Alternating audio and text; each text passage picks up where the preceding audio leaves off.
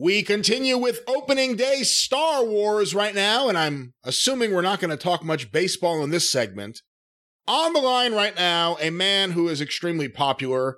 He is known throughout the world as the wrestling humorist. The man known as Hot Dog to some, Scott Cornish. Scott, thanks for being here on opening day Star Wars. Oh, I wouldn't be anywhere else with my voluminous knowledge of baseball. Well, also a major baseball lover from South Florida, a man known throughout the world, and some of those people will even talk to him. He's a man who is known as the Magnificent One and Hiccuping Fabulous Moolah, amongst other names. He's your friend and mine, Howard Baum. Howard, thanks for being here today. Hey. You know, it's just like old home week. It fits like an old glove. I didn't realize how much I missed it until it went away. Glorious to be back. Glorious to be able to spread some sunshine during these almost post-COVID days.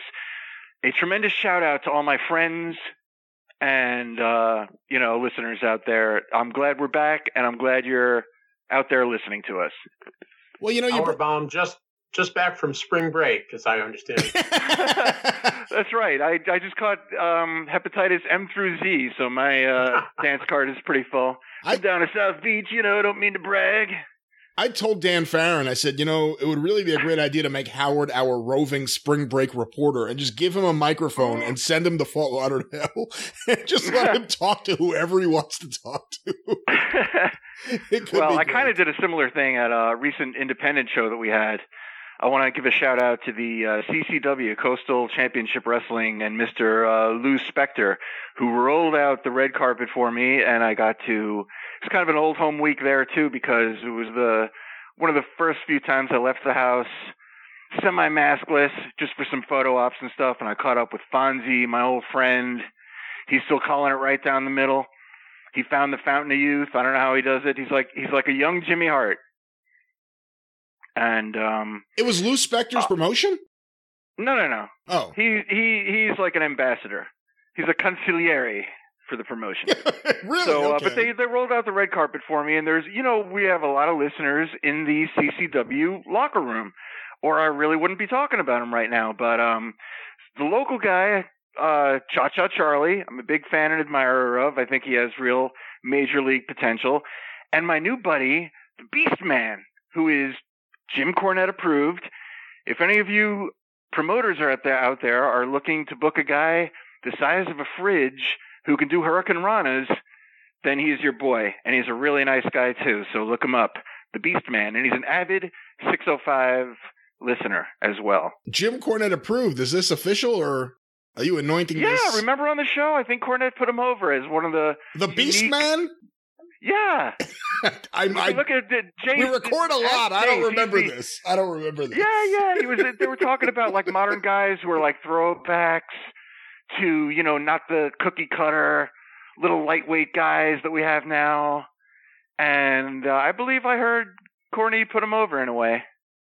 I'll have to go back and check. Anyway, but he's a graduate of the Boogie Woogie School, so he can get down. Oh no! Does he know the Hangman, Bruce Pobans? I don't think so. No, this guy's legit. Beastman's legit. Look him up, folks. He's a pretty good big man on the indie circuit. 14-year veteran and an avid 605 listener. So you brought up before Howard Sunshine. It makes me think of the Sunshine State, of course, where you are right now. And let's get some classic wrestling talk. I'd like to get your guys. I don't know if that's the right way to put it. Your guys' thoughts. I'd like to get the thoughts of you two about the passing of Buddy Colt. Let me go to you first, Howard. Well, my exposure to Buddy Colt was very limited. I always thought that one day I would meet him at one of those Tampa brunch get-togethers, but that didn't really come to be. And he was on the first card that I ever went to, and he was wearing a pink leisure suit, as was the style at the time, because he was managing King Curtis. It was right after his airplane accident, when he was still in his 30s, and he was an NWA World Heavyweight title contender at that time. He was, there was talk that he might actually be championship material and considered for a run in those days. But that was not. It was not meant to be, and so I never caught him as a worker. But on some old vintage films, he certainly was of the mold of an Eddie Graham, a Johnny Valentine, just a rugged, badass, blonde guy, who was the consummate professional wrestler that you were not going to pick on. That's my 2 cents. Scott can very take professional, it from there. Very professionally done there. Scott, any thoughts about Buddy Colt? You are, of course, from New York, but you're familiar with wrestling history and championship wrestling from Florida. Any thoughts? Thank you. I got to meet him a couple of times, and I certainly didn't grow up watching him, saw very little of him. I'm more familiar with him as a commentator, which shows that I'm definitely lacking in seeing what he did in his heyday, but certainly I've heard everybody down there sing his praises. But I met him at Cauliflower Alley the year that he was honored, and I think that Buddy and his family took up, I'm going to say conservatively, 60 to 70% of the people in the ballroom was the Buddy Colt family. And he gave it was a good speech, but it was a long speech too. I don't know what if he was known for his promos. I'm sure he was considered very believable, but I do remember his speech at Cauliflower Alley being very, very long. And I met him in Howard. Did you go to the Wrestle Reunion in Tampa? Yes, sir. I met him there. I didn't. There were so many people there. That was like Night of Too Many Stars, and it's like, my God, amazing. we met everyone, and still there were people that we didn't meet. Well, there was one thing funny. I mean, they had a live wrestling card, which was overbooked, just like the convention was overbooked. Right. Just everybody was on the show, and one match was more lackluster than the next. But we got to see a ton of people. The most it would have been a hell of a card in 1984, 86, right? Oh, if anyone's familiar with that card, it was called Wrestle Reunion, a.k.a. in parentheses, tagline, "That's it, stick a fork in me, Sal Corrente." If you ever want to, if you look up "dejected" in the dictionary, you'd see a picture of him peeing next to me in the outside the proceedings. I'm like, "So how it's going?" He's like, "It's going." Noose in hand, checkbook in the other.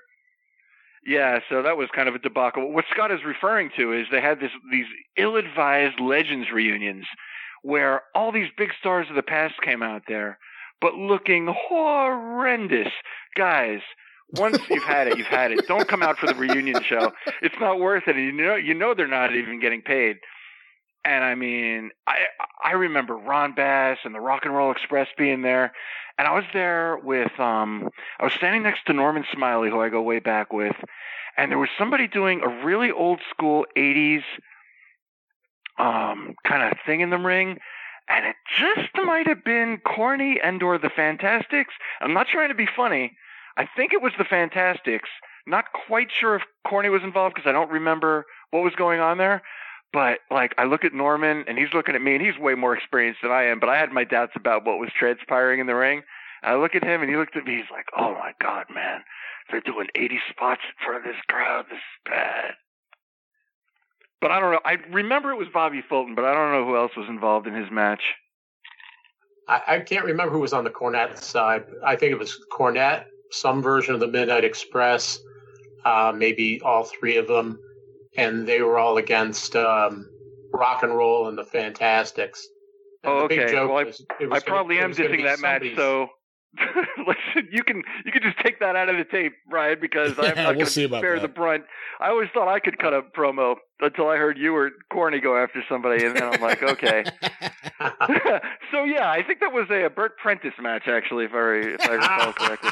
No, it was just, I mean, they were doing what they thought they should do, obviously, but it was such an ill-advised thing to even participate in that.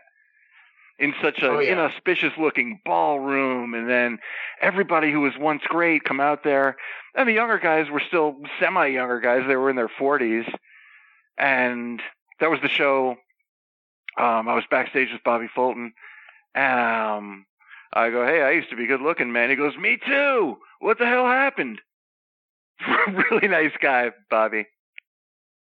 But there was a funny story relating to Buddy Cole. He was one of the few people who had the good sense and the unfortunate physical ailments that he didn't attempt to go anywhere near the ring. But they did make a point of introducing him, giving a very special introduction. It was a big deal that he was there watching the card. And our dear friend, the late Harry White, was standing behind, just watching the show, standing up the entire time. So Harry is standing at the back of one section. It's the section where Buddy Colt is seated. So the ring announcer, it might have been Mark Nolte, gives him a big, incredible introduction and points in the direction of the area where Buddy Colt is sitting. So everyone turns around to look at Buddy Colt, and they see Harry is standing behind the section of seats. And a couple of people who knew Harry, I would have sworn it was you, Howard, or somebody else from that group, just hold their hand out, gesturing to Harry, as if he was Buddy Colt. That very well might have been. I don't recall that, but that's pretty funny. Harry was beset by Japanese tourists the rest of the weekend who wanted autographs and pictures. Oh my God. Did he resemble a early 2000s version of the late Buddy Colt? Yeah, he was a good man too, Harry White. Those are the kind of people you need at your wrestling functions, you know? I miss him terribly. Yeah. Did you hear about that memorial service that they had for Buddy Colt? It was I really don't know what side to take on all that. I've been watching it with objective indifference. I really don't know. I don't know Lorraine, the wife. I do know that I bonded with Buddy Colt over our dogs on the Facebook. That's the closest I ever came to meeting him, and I'm like, My favorite part of it is the fact that Brian Blair, who at times the B in B Brian Blair stands for bullshit, but Brian Blair claims... Get your shovels out, folks. No. This won't be a complete burial. I mean, he has to, he hasn't earned it yet when it comes to this story. But there's plenty of other shit I could bury him, and he couldn't fight back. He's not capable of it. He just kisses ass and tries to be a politician.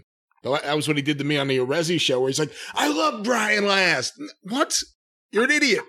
But anyway, he claims, from what I read, that Buddy Colt's wife has a problem with him because he beat up her brother in like 1976.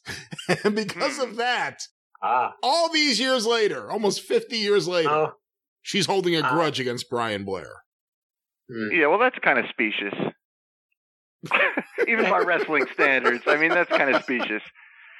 Of course, we don't know the story. There are his children, and I'm just, to be devil's advocate, completely objective.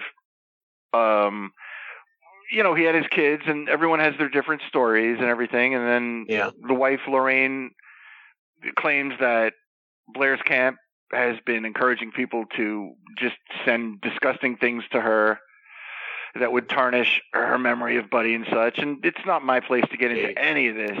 And it probably is not true, but it's just, it's a really unfortunate thing to lose somebody to begin with and then have to be embroiled in this kind of thing to begin with.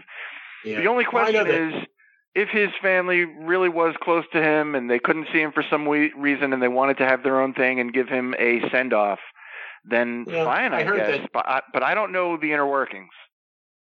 I heard that Steve Keirn and Dory Funk Jr. and a few other people got up and spoke, and I'm sure that was very respectful. I did hear about one incident that happened at the memorial. I don't know if you guys heard. There was one thing where Dory Funk Jr. went up to sign the guest book. And then Marty came along right after that and scribbled it out. Goodness gracious. Goodness gracious. That could be an apocryphal story, but that's what I heard. I saw that coming down Fifth Avenue. Oh, that is funny. Yeah, well, it's an unfortunate situation that, for everybody that, mainly Buddy and Lorraine, I can't speak for the other people involved, but you know, I mean, if the other people were not in the family circle and they needed a time to celebrate, then I mean, that's to celebrate his life. Then so be it, I guess. I mean, who are we to say? I don't know the situation, but I do know that he was apparently a really nice man. And from my brief interactions with him on the Facebook, you know, any guy that's a dog guy is aces in my book. I agree with that. Do you have any Rusty Brooks stories to share?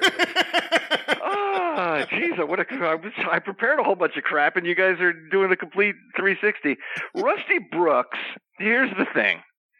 I think that Rusty Brooks considered me and my dad money marks from the time that we did our wrestling promotion with Tyree in 1984, because the day... See, it's too bad I have this truth serum, because all I'm going to do is go around burying myself and making heat with all the South Florida people now. And I was going to save this for my book, but since you asked, I have a saying in life. I like to kayfabe, but if a girl needles at me and says, it was the blue sweater, wasn't it? I'll tell her, because if you guess it, I have to tell you the truth, and I'm stupid that way. But here it goes. First time I met Rusty Brooks, I was like 17. Pete Letterberg brings me to a Rusty show at a skating rink. 8 fans. We go up to Rusty. I'm thinking to myself, I'm not even going to waste any film on this. I'm like to Pete, are you kidding me? I was 17 and I had better places to be. And he's like, oh, let's just introduce ourselves. And the first thing Rusty says, he waddles out there in the empty roller rink and he goes, what kind of credentials you guys have? And I look at Pete like, let's get the fuck out of here. And Pete's like, oh, well, jabbers something to him, and we end up shooting. I shot like a roll of 24 shots that night. Red Roberts, who was Rusty's pal, and if you ever can find a Dr. Red Roberts interview, you notice that he sounds exactly like John McAdam. That's something I realized recently, so that's something for your people. Anywho. So now we're big money marks and we're getting kayfabed and who are you and this and that. Then we make a deal to get on Channel 39 WDZL with Tyree and we're going to the Bahamas and run shows. So then next thing you know, here comes Rusty and Red to my dad's business looking for a spot on the upcoming Nassau tour and the tapings and such. And this isn't to bury anyone or anything like that. It's just exactly the way it happened. And so Red ended up coming to the islands with us, and Rusty didn't, although they all made tapings with us, as did Ricky Santana, a young Chris Champion, Mark Starr, who is Chris Champion's brother, guys like that, Cyclone Negro, some Tampa guys.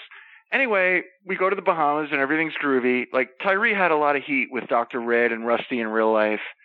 But when it comes to working in the Bahamas or having a promotion on TV, everybody wanted in.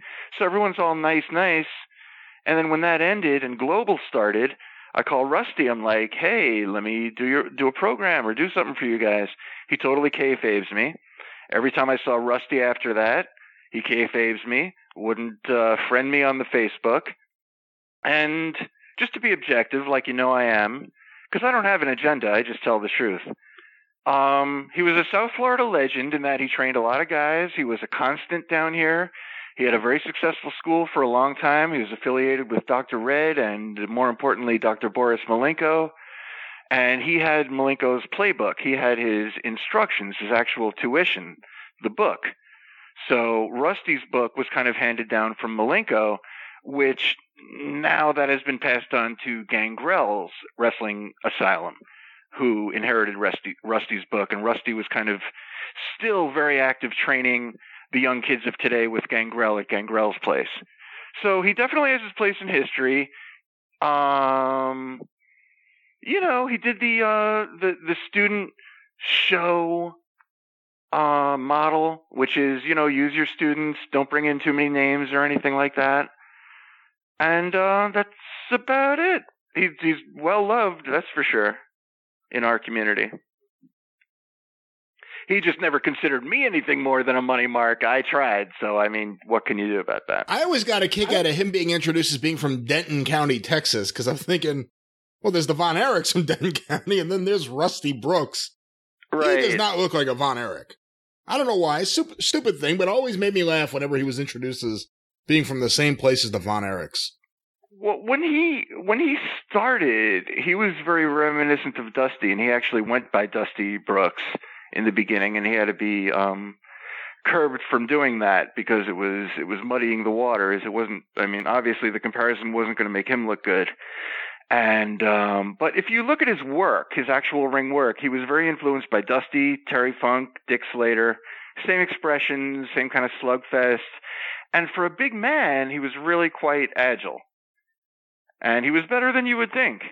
So, I mean, on the national scene, he went about as far as he could go. But as far as being a big fish in a little pond of South Florida, he was very influential to generations of stars. There was a match I loved. I think it was, and I could be wrong, I want to say it was Toronto, maybe. It was the British Bulldogs versus Rusty Brooks and Goldie Rogers. And I remember that, yeah. And I remember thinking it was great. I mean, Goldie Rogers and Rusty Brooks were such a different tag team, and the Bulldogs were just coming in, and all the things they were doing were brand new. But what were you going to say, Scott? Oh, nothing really. I liked, Howard just brought up Red and Rusty. That sounds like an old Johnny Whitaker movie, but some kind of Disney epic. But beyond that, yeah, he was just somebody that I remember from WWF television. I don't think I ever saw him outside of that. Yeah, he was quite a mover and a shaker down here. I mean, as far as he pretty much pioneered the idea of like student shows and running the school and all that, and that was his niche, and that's an effective niche, and it was smart on his behalf. Oh, yeah. He trained a lot of guys, though. Can you name some of them? Gangrel. Oh, yeah. I don't have his thing in front of me, but you can look it up, folks. I'm sure he's trained some good names. None of them come to mind, but I know he. Jeez, I think Gangrel trained under him. Maybe. No, it was definitely under Rusty, and that's the only one I can think of off the top of my head. Sorry, folks. That's okay. I just it's going to show my ignorance. Years ago, I used to wonder when I'd hear about people that were training in wrestling, and I'd never heard of these people, Oh, look at Rusty Brooks, let's say. And I always wondered, how do you train somebody to be better than you are? Right. I don't know. No answer. Okay. I guess this is about as good a place as any to shoehorn this in. I just have like a little observation to make. No, it's just, I mean, before the show gets all, before I lose my chance to do it. And by the way, shout out to Jim Valley. I wanted to do that at the top. Inspirational Wrestler of the Year personality, Jim Valley, out of the hospital, out of everything, back home with his lovely wife, Carrie, loving life, and good Sidonkin. Good on you, man. You're my man. Anyway, that was smooth. I love that. I love when I laughed into my Pete Letterberg. Anyway, when I was at the indie show, I got to know some of these guys, and it kind of gave me an old home feeling when I was in the dressing rooms with Tyree and stuff. Just a big dressing room of convivial, sweaty, stinky guys in their hideous gimmicks and beards sweating all over me. And yet, as sarcastic as that sounds, I really felt like I was at home. I'm like, wow, this really brings me back. And I said to Lou, like, wow, I'm back in the wrestling business. But I got to tell you some observations. And it's not guys that I met, and it's not guys that I talked about previously. It's guys who are friends of these guys. And that's a shoot, because my buddies that I mentioned did not say this stuff. But I was looking around because I got kind of curious about the independent scene. Because everybody says to me, it's what you think it is. And I'm like, okay, but we'll see. And this has nothing to do with CCW, but this is like branching out into friends of friends. And these are a couple of things that I saw. And one of them was a meme that said, we're just swole theater kids. And that's bad enough, and I'll get to that in a second. But the second thing I saw was a full-on match, and two guys are fighting each other with lightsabers, a la Star Wars. And the caption was, I love pro wrestling. And that's like me taking a job at Publix, walking into the frozen food department, taking a shit on the floor, and saying, I love the grocery business. What the fuck? You're not in the wrestling business. And, these people are trying to gaslight us into thinking that wrestling has evolved. And I'm here to reiterate once again, it's not me and Cornette and Brian against the wrestling world. We are How did we get lumped into this? No, because let me just say this. No, there's a whole part to that. But let me just say this. Without kayfabe, it's not wrestling, so you don't even need to judge it by wrestling. And it's like you can't even state the truth without being lumped into a category, because I did one of my patented lazy reviews of an AEW show. I had not seen AEW, but in the interim when 605 was not on, I listened to Cornette, because when we're on a lot, I don't listen to Cornette because my views are so I always say the same exact thing as him, and I'm not trying to put myself over or mention myself in the same breath as him. As Brian will tell you, I told him a million times, I'm not to be mentioned in his category. He's a million times more qualified. But I did a review completely objectively, and it sounded exactly like Cornette wrote it. And then someone said to me, you're just agreeing with Cornette, blah, blah, blah. So much like politics today, you can't even say the truth as you see it without being lumped into a category. And I think this new generation of what I call the ironic age of wrestling, deconstructed. The indie guys today think that they're doing to wrestling what Letterman did to the talk show, which is deconstruct it. That's interesting. Wink at it, present it in a new way for their entertainment. And it might even have an audience, but the audience is so much smaller.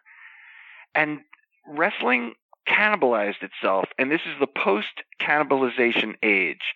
It started cannibalizing itself around 1998 when Gordon Soley himself said to me, you know why it's so hot right now? Because the people are smart and they're interested to learn more. And he was okay with it. I'm like, and what do you think about that? He's like, I think it's great because it was a big boom time for the business. But 20 years post-cannibalization, you have the ironic era where nothing can be taken seriously. And a friend of mine asked me for advice. And he said, what do you think I should do?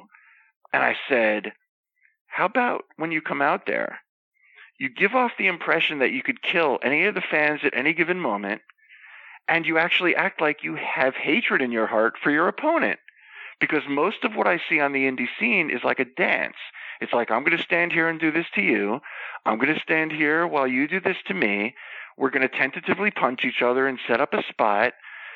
Some manager spot that's been set up 9 years ago in the corner is now coming toward the ring. Everyone sees, waiting for the crash through the table.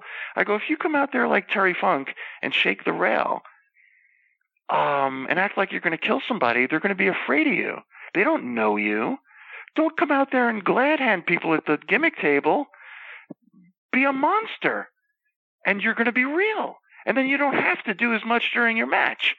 And I say to some promoter friends, like, why don't they do this and this? He's like, well, you can't come out and call somebody fat. You can't come out and shake the rail.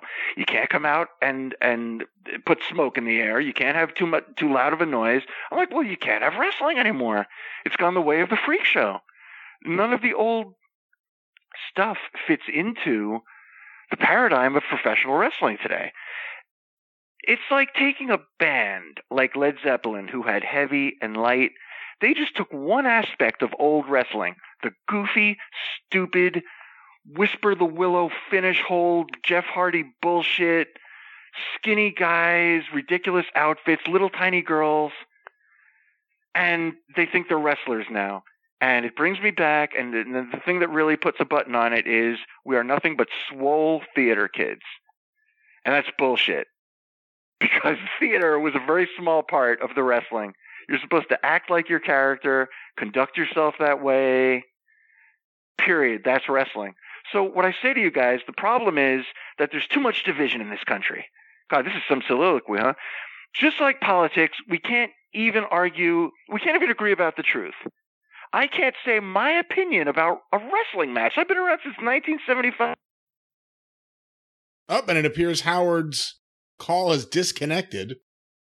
He is gone. Scott, are you there? Well, I'll tell you what, we're going to try to get him back on. We're still recording, but I want to make a correction.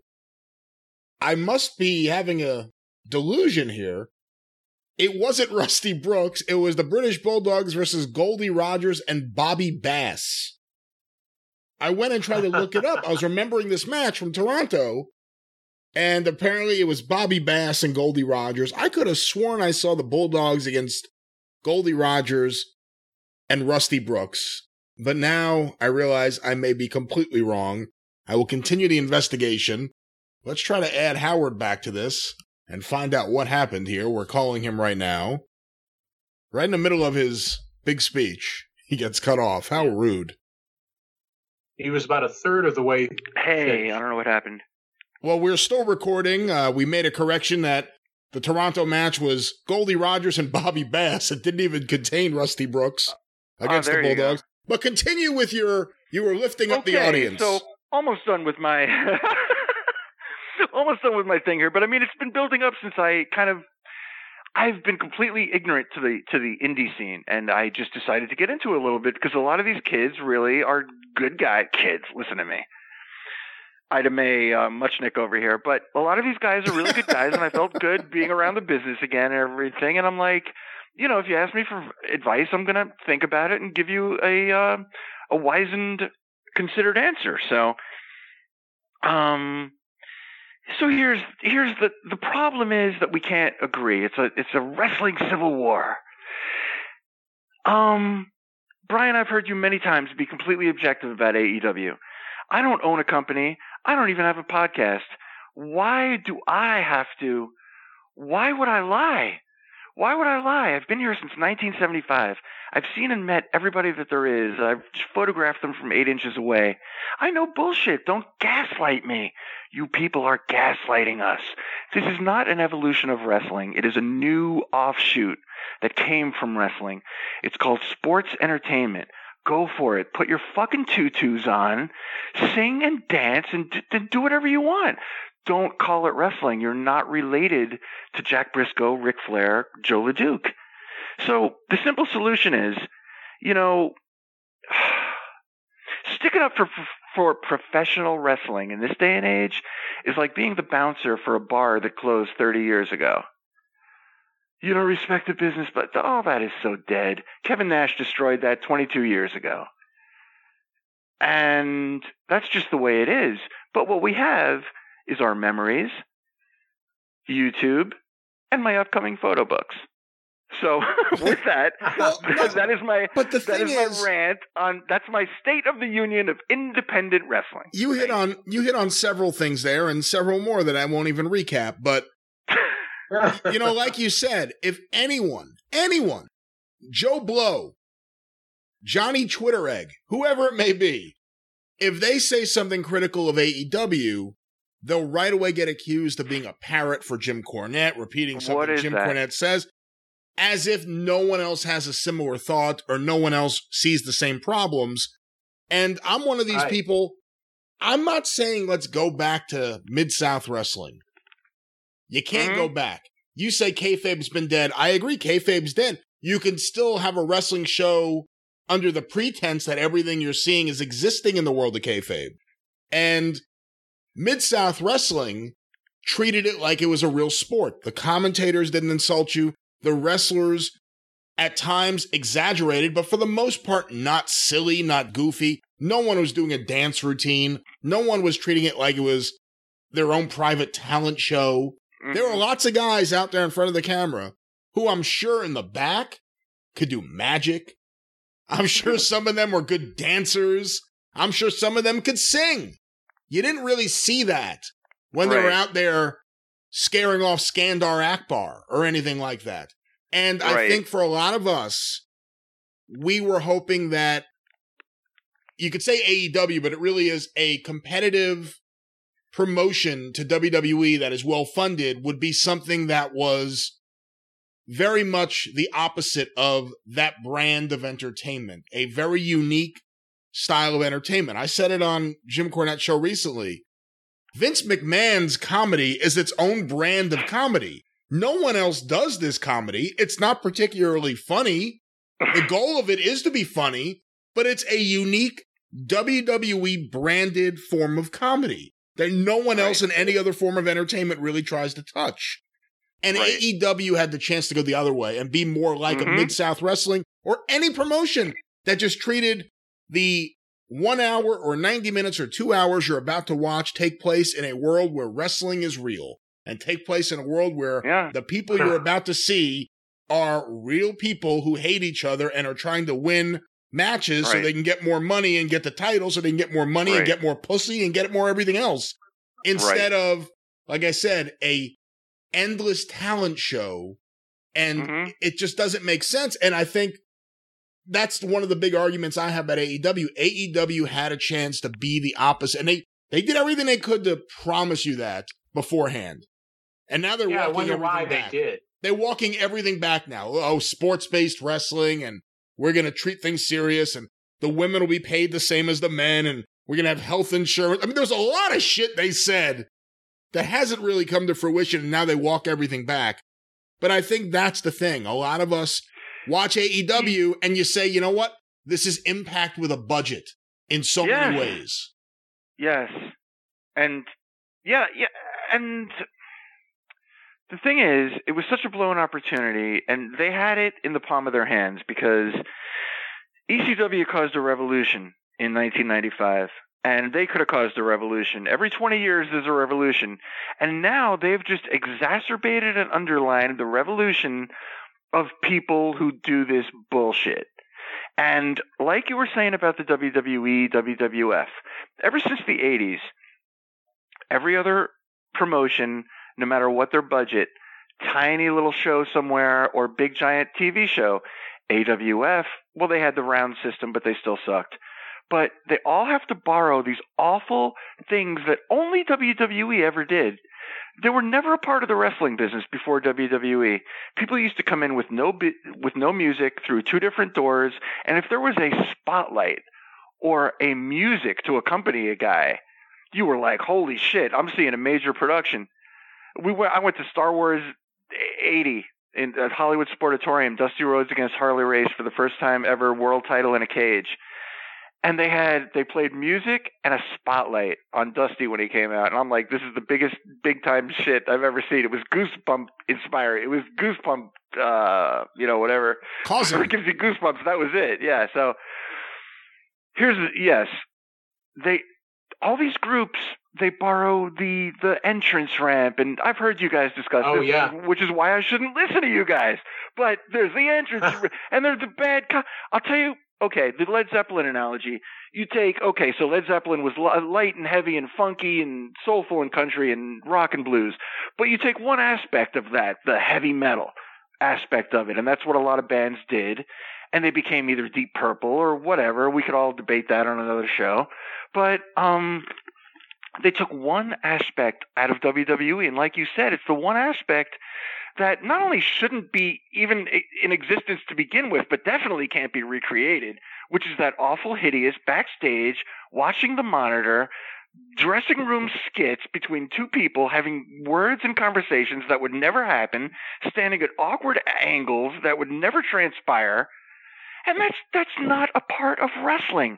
And when people come to me and they want to do it the old way and the right way, these poor, earnest believers, and I'm very dear friends with a lot of them, we're going to promote it the right way.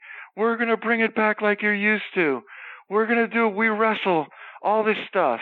And it's like Aerosmith coming out with their 9th crap album in a row saying we're going to get back to our original rockin' roots. Because in today's world, there's no place for wrestling. Like the great Terry Funk said to me in person and on numerous shoot interviews, he says, it's all going to come from MMA. You'll see. MMA is where it's all coming from now. They're already starting to do it. Because wrestling went the way of Joel Grey, and MMA is the one who has the badasses and the fights you want to see and the shit. MMA is the prize fight of the current era, and wrestling had its chance, and it's a tragedy because enough time has passed that a young generation, if it was presented as real to them, when the people come to me, my believer friends, Tyree Pride wanted to get something going again. I have some other dear friends in the industry, and they're like, we should get things going. I'm like, you know what? It's spitting in the wind. It's never going to work, but if I was going to do it, this is what you would do. you just have all the guys kayfabe and make them believe you are who you want them to believe, and don't get on Twitter. And I've said this before, but it's so obvious. But it's not going to change because these kids now were raised on this, and they're in the computer era. That's what it is. Right. They grew up seeing this. They think this. You say wrestling's, not coming back. Wrestling's dead. This is the wrestling they grew up on. So it's just the natural evolution of the bad comedy of the WWE. And I will say this too, because you get people that you hear them say what I say about AEW, and they'll go, "Oh, well, AEW's successful." Yeah, you know what? They are. They got a TV deal. It's relatively cheap for TNT, but it's good money for AEW. It keeps the lights on, even if it wasn't a billionaire's son running the company. And more importantly, let's say they have 800,000 viewers. They convert 125,000 of those viewers into paying customers 4 times a year on pay-per-view. So in a sense, hey, they're doing something right. They don't have an audience that grows. It's a super niche, small audience, but they get them to pay. So maybe they're doing it right if that's the business they want, which is just, we have a relatively small audience. Let's hone in on them and just focus on them. But their audience isn't going up. It's going down slightly, little by little. But again, if TNT's happy and they got all these people paying for the pay-per-view, then maybe they're happy. Maybe they're okay with that. Maybe they don't have the goal of let's get 2 million people a week to watch our show. Well, we're in a niche world now where the numbers might not be as big, but you're catering to a built-in audience. And maybe that's the truth, but I mean, we're here to discuss wrestling, ostensibly, and my least favorite page on the Meltzer thing would always be the business and the pay-per-view and all that. I don't really care about the I never cared about the ratings. I never care about the dynamic. I told somebody that was asking me, I'm like, I'm not an expert in psychology. I don't know how to work. I'm completely uncoordinated, but I do know when something looks good and when something has intention behind it. And I tell anybody that's going to start a promotion, and they're all like, "Oh, old school, we're going to call up this loser and this bum and this half-wit and this has-been." And I'm like, listen, man, just get some tough people that you never saw before that can work. Don't let them on social media. Have the heels act like assholes. Have the baby faces act like nice guys, because the people haven't seen this before. It's like, it would be a whole new thing. It'd be a whole new thing. And it's like, you come out of separate dressing rooms, no music, and the people would be like, what the hell's going on? They'd be into what's actually transpiring in the ring. But everybody just wants to put on playtime. So, hey, I mean, I'm here in a conciliatory gesture. I say to the wrestling world, let's agree to disagree. Professional wrestling. Now, this is a good topic for debate. What is the year that wrestling actually ended and sports entertainment began? But the important thing is to know that it did happen. And that it did indeed go the way of the freak show, which is proper professional wrestling could never be presented in today's environment. Oh, don't shake the rail like Terry Funk. You're going to injure a small child who put his Diet Pepsi up there and he has his insulin resting on the thing. Oh, don't throw fire. Somebody is smoke intolerant in Detroit. You can't do it. You can't call anyone fat boy. You can't say I'm going to fuck your wife. None of it. David Lee Roth couldn't even survive today. It's like, by the way, even in the territories, no one got on the mic and said, "And I'm gonna fuck your wife." Well, Flair alluded to it. He's like, or maybe I'm confusing it with Roth. I don't know, but in the '80s, that was the shtick. It's like, sex, drugs, rock and roll, and now none of that flies. And that's the deal. So, guys, wrestling world, let's unite. We're not lying to you. We're here to discuss wrestling here on the 605 last time I checked. And wrestling ended, I don't know when, some say 89. I like DCW, give it a couple years for that. But hey, by the time Vince admitted it was fake, that was one See, I don't think that watershed moment. I'm one of those people that doesn't think Vince admitting it fake was the problem. It's presenting it like it's fake. Right. It's the actual from day TV one. I show. mean, he shit on the business more before he admitted it was fake. From 1983 on, destroying every wrestler's career with crappy gimmicks. I mean, this is just such a retread. It's just so obvious. But I guess, 30 years later, people don't even know it. And it's a tragedy. Because it's one thing, I'm quite sure Led Zeppelin was good, and I never saw them live. But I saw Harley Race live in 1976, so I can talk. And the kids are never going to know what a smoky building filled with Superstar Graham or Harley Race or Joe LeDuc, who's literally going to kick your ass if you step out of line, versus what is going on today. And let's talk about the size of these people. There was a 3-way ladder match with a girl who's like 4 feet tall. And I'm not shitting on anyone. And this is a funny moment, though. We're watching. I did the classic wrestler thing where you look at an opening in the curtain, and we're all watching. It was a dressing room sellout. And these 3 girls are having a ladder match, and I don't want to shit on it. I mean, who am I? I'm not, but it was not Razor and Shawn. That's all I'm saying, okay? That's the first and last I'm going to say about that match. And afterwards, the girl came back, and she was very earnest and like, was it good, blah, blah, blah. And she was very earnest and a nice girl. And I see how easy it is to fall into the trap of saying, you're great, that was great, blah, blah, blah. And nobody's going to learn by that because everyone's just patting each other on the back. And stars that come in from other promotions are just putting shit over. And this is not anything that I witnessed. Well, the 3-way thing was a CCW thing. But the funny thing about that is Sandman stands right in front of me. He's a big dude. Stands right in front of me. I'm 6 feet and I had my big boy shoes on. I'm 6 feet. He towered over me by like 3-4 inches. And he like, when someone, it looked like he was doing it on purpose because he's like, plop, plop, left, right. Okay, I'm right in the middle of this guy. Perfect. I go, perfect. That's a good spot. Because it was a very narrow thing that you could see through the curtain. And who am I? He's entitled to stand in front of me. But he stands right in front of me. I'm like, yeah, that's a good spot. All I'm seeing is like his neck, extreme close-up of Sandman's neck. And I'm thinking about all the comedy, that's coming out of this moment. And then, as he began to talk about the match, I realized that Sandman is really Raven plus Jim Brewer. Because Raven is like, Dreamer, I was so fucked up the other night, I don't even know what planet I was on. And then Jim Brewer, well, that's a horrible Raven, but I've done it better in the shower. And then Jim Brewer is like, well, I'm Goat Boy. But at the end of it, you get Sandman. She needs to go faster, bro.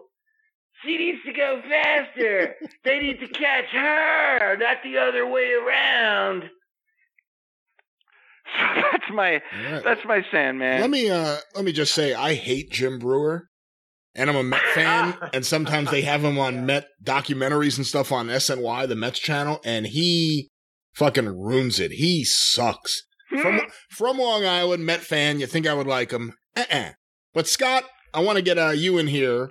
Any comments about all that? But also, I just want to hear a little bit about all that. I know that you recently ran into a man who. I'll quickly tell you my one encounter with Sandman. I'll recount the entire conversation.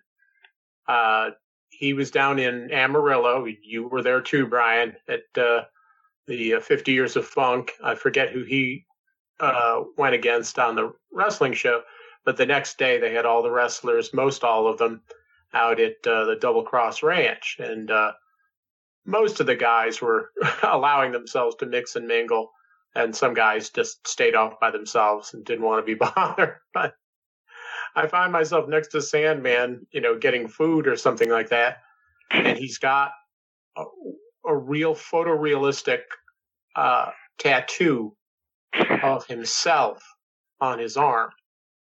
A picture of himself carrying a Singapore cane with a sort of a Budweiser logo and look to it, And I said, just trying to make small talk with Sandman. I say, wow, that's some tattoo. Where'd you get that done?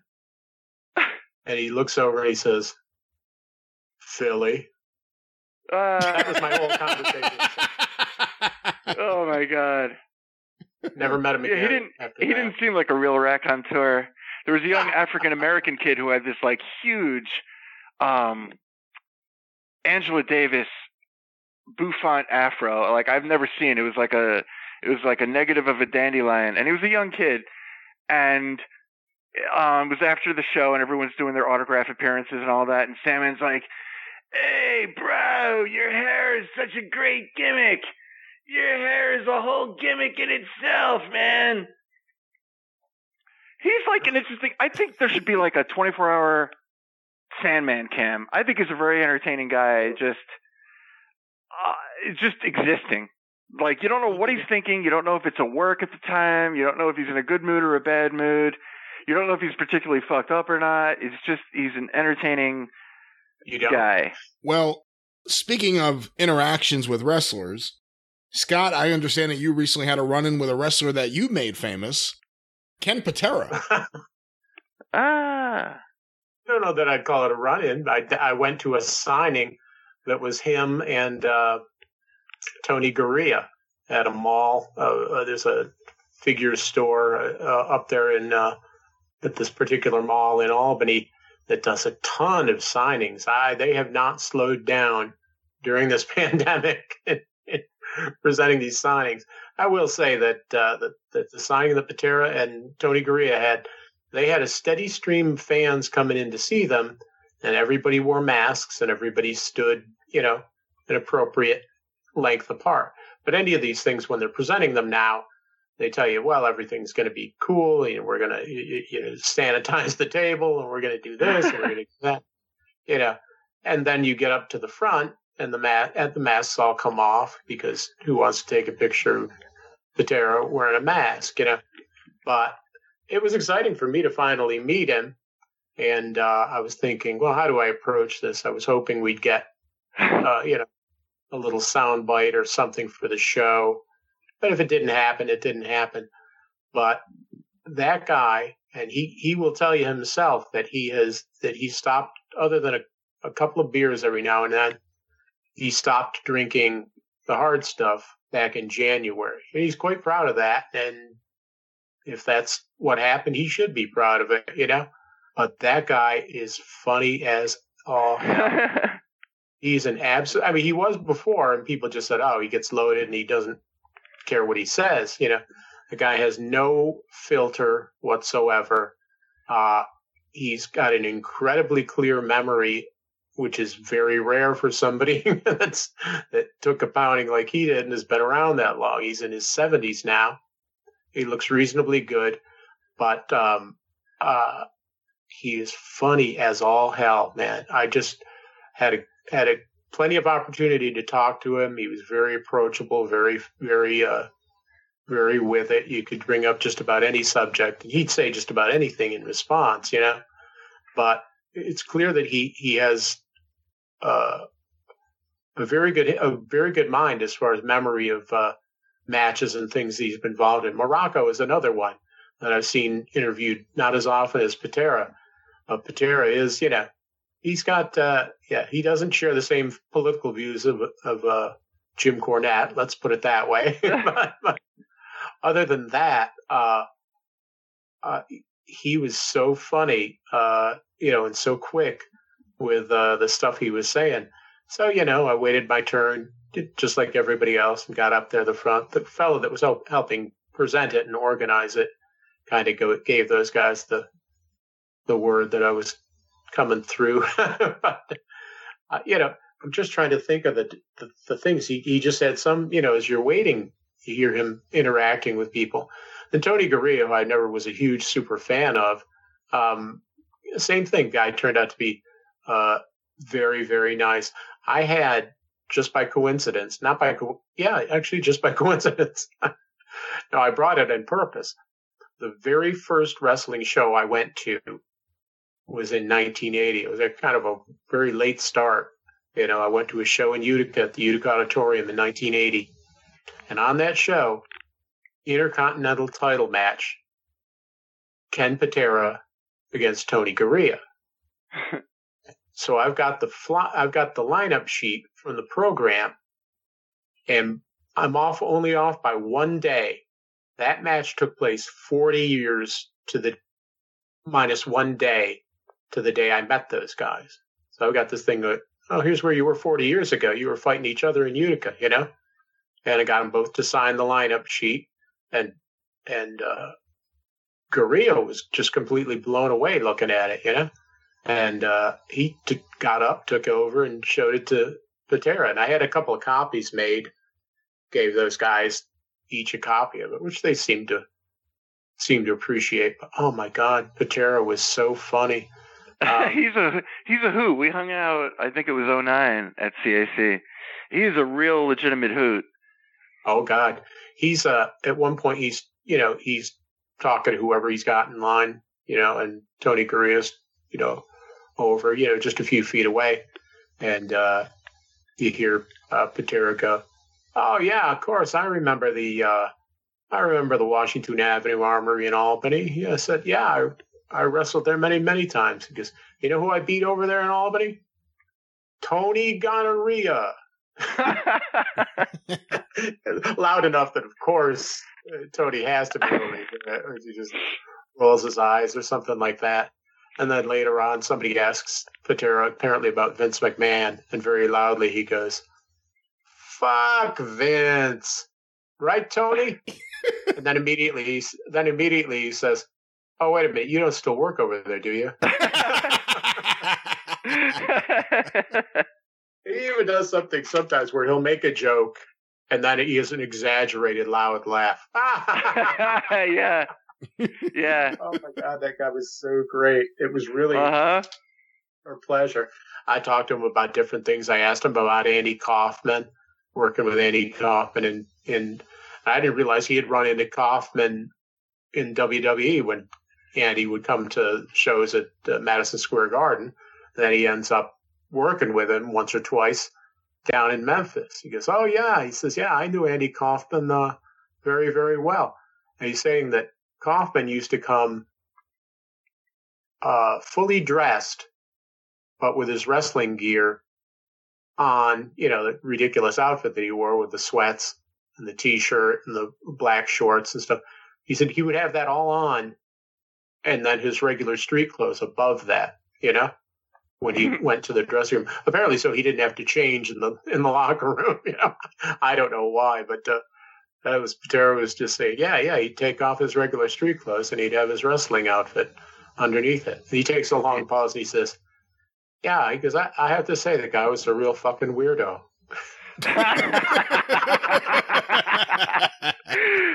You know, when he said at CAC, Mill was prancing around there, still on his tiptoes at like 80 years of age, whatever year that was. It was 2009.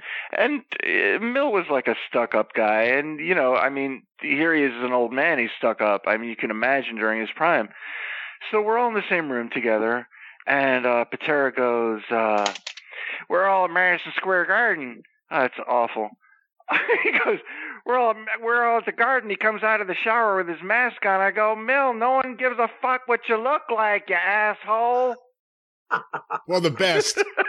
We've told this story. Sarah, but you get the idea. We've told this story many times. It's still one of my favorite fucking stories ever. Scott, do you want to tell it or do you want me to tell it? I'll tell it. Yeah. Okay. Donnie Liable years ago had a local radio show. Oh, boy. And he would bring wrestlers on the show occasionally that he knew. Like he first met him because he called me out of nowhere and just said, hey, yeah, I'm doing this thing on the radio where we're going to interview Lou Thez, you know? And he'd bring on various people because he was part of this morning radio show in Utica that was kind of like a morning zoo. The guy that hosted it, Bill Keeler, really considered himself like the local Howard Stern, you know, the wise guy and that kind of humor and all that stuff. And Donnie was a sports reporter, occasionally got a wrestling story across. So one day he has Patera on the line, and Bill Keeler is trying to be a little bit outrageous, you know. He's trying to ask a question. He doesn't realize that Patera is a real live wire and doesn't care what he says. And so they're talking about this guy and that guy. And Keeler says, yeah, what about this Mil Mascaras? I used to see him when I was younger. he seemed a little light in the loafers, am I right?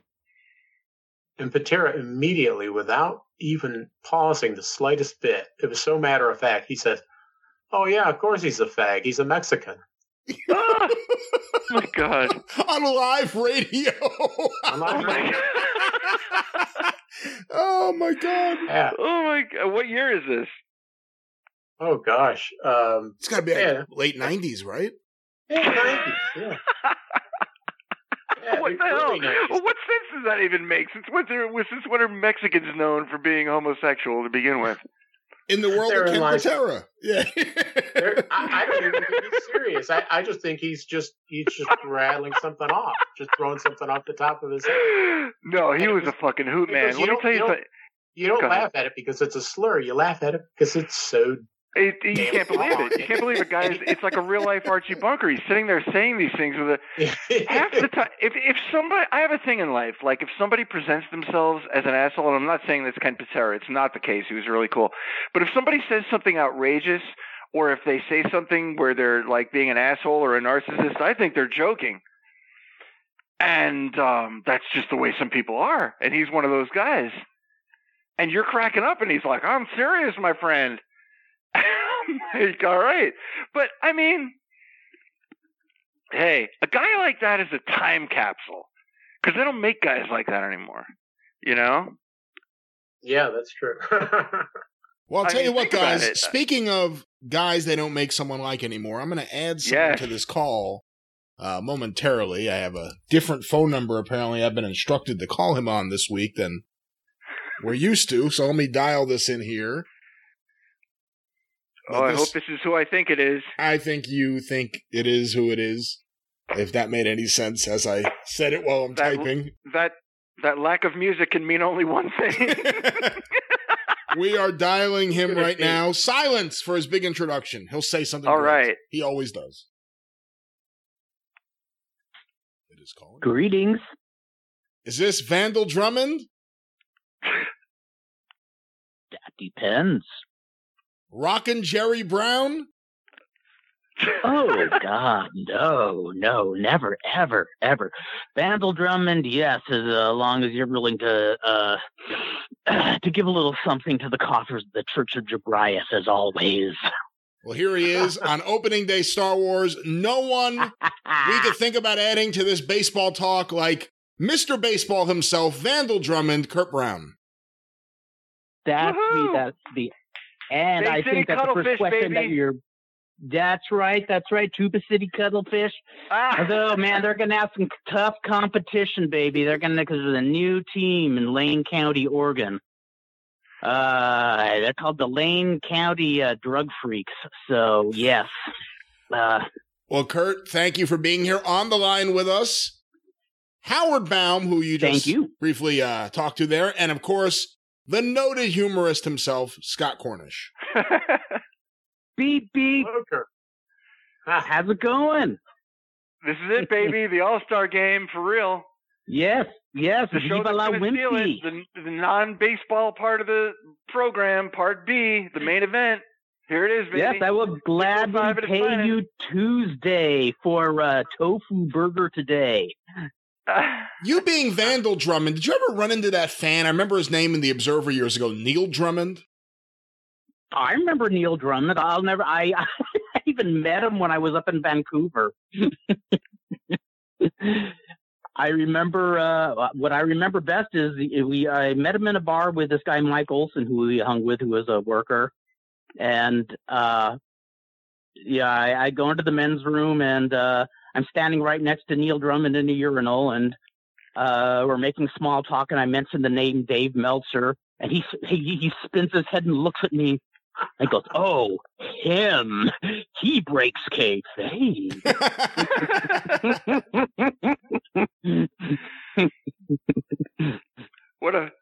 I can't count the number of Meltzer discussions I've had in urinals. With Terry Gordy and Dave Katz. What else would you talk about? Kurt, if I can ask you something that's somewhat serious, and I don't know how much of it you've seen, but you know Dave better than most. You've known him longer than most around wrestling. Yes, I have. What do you think of Dave on Twitter? I think he needs to unsharpen his teeth a bit. That's a nice way of putting it. Yeah, I know. Seriously, I don't mind him being snarky back to snarky people, but I think he should just let it go. I mean, he's my friend. I'm worried he's going to get an ulcer or a hiatal hernia if he keeps going at this rate. Yeah. I think sometimes it's warranted, the stuff he says, but I also think people are just doing it because they know they're going to get a reaction out of him. So lately he's been especially angry, and I think he'd be doing himself a favor if he just kind of lets it go, But then again, you're talking to me, Mr. Type B, Mr. Hippie Dan. I was about to say, maybe he would cool out on Twitter a little if there was more Vandal Drummond on Twitter to lighten the spirits of everybody. But you're barely there.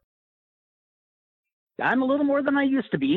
Actually, that's a good point, because I've been actually enjoying Twitter a little more lately, because I don't know why, but I'm getting a few more responses. I used to come up with stuff that, I don't know, I thought it was witty, and I'd get 2 hearts in response. And then maybe an illiterate response. Not a giant fan of the Twitter. I mean, it doesn't seem as, how celebrities talk about, TV is like instantaneous and movies are like you have to wait 6 months. I feel like Twitter is not worth it because it's like there seems to be such a distance. And then if you see something interesting or controversial, you have to click on it. And then it's like, start here. Oh, no, go back to this guy's thing. But when there's something interesting, it's on Facebook. You can say something funny right then and there. Or maybe I'm just old and it's easier. But I know. You know what I think? I think you're right, Howard. I think people are just more personable on Facebook. I think people are a little more intimate, Facebook, we're having a bit more of an orgy where, we're going to church on Twitter. Yeah. I mean, it's like on Facebook, you're ostensibly representing yourself. And on Twitter, it's kind of like, what is this world between promotion and the real me and trying to be cute and clever? And even the celebrities fall into the trap. They're like, I mean, Michael McKean has nothing better to do than sit at home and be witty, and Bob Odenkirk. These people are legends, but they take time out of their day. Albert Brooks is great on Twitter. I should follow him. Yeah. You got to follow the geniuses, because that's a word of advice to you guys out there. Don't just follow. Don't just put on the local radio station. Do a deep dive on music. Don't just put on Joe Rogan. Do a deep dive on inspirational people and learn some stuff. Like, there's a whole big world out there, and you're just being sold McDonald's. And Howard, you and I, that's where you and I kind of like, I know that you famously said once that you're the heel to my baby face. But one thing you and I have in common is we have this curiosity about us where, if you look at my playlist, right, I'm going to have people who died by Jim Carroll band followed by Jim Neighbors singing Love is Blue. And that's not a joke. That's really the kind. Yeah, I'm always just looking. I want to dig deep into all the stuff that nobody else is looking for. There's so many fascinating things that are awesome. Yeah, it's like, think about it. Like, in the old days, you used to have like alternative, Mondo Cane and all these, like, there was one bookstore, there was one video store in New York that you could go to and get these weird movies and stuff. And yet the world is like content to watch Mrs. Doubtfire or whatever Julia Roberts puts out.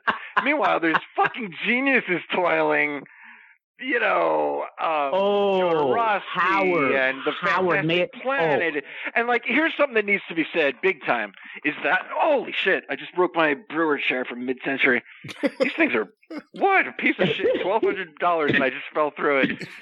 Jesus Christ. And that was, I'll put that on the page. That's a shoot, people. What the fuck? What, that was your love doll? I just fell through my $800 Mid-Century brewer, big time chair. Sounds more like a Jim Brewer chair. Right, it's like it's a theme night. So, okay, what the fuck were we talking about? Because I felt so we were talking about that my asshole literally touched my wood floor, and now I. God, you're getting me horny, man. You're getting me hot and bothered now. Whoa. Now, okay. I know what I want to say. This is it. Okay. It's a 2-sentence. No, it's a 2-sentence thing. What a train wreck.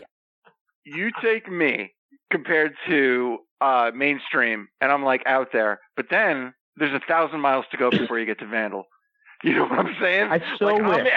I'm into off the beaten path. He's into shit I never even heard of. He's into the minutia of the minutia. So he's the king. And it goes both ways. I've learned. And Howard, I so wish you could have been here in SoCal in the mid '90s, because there was this store that you probably would have like pulled up a cot and made yourself at home at. It was called Mondo Video A Go-Go, run by these two brothers.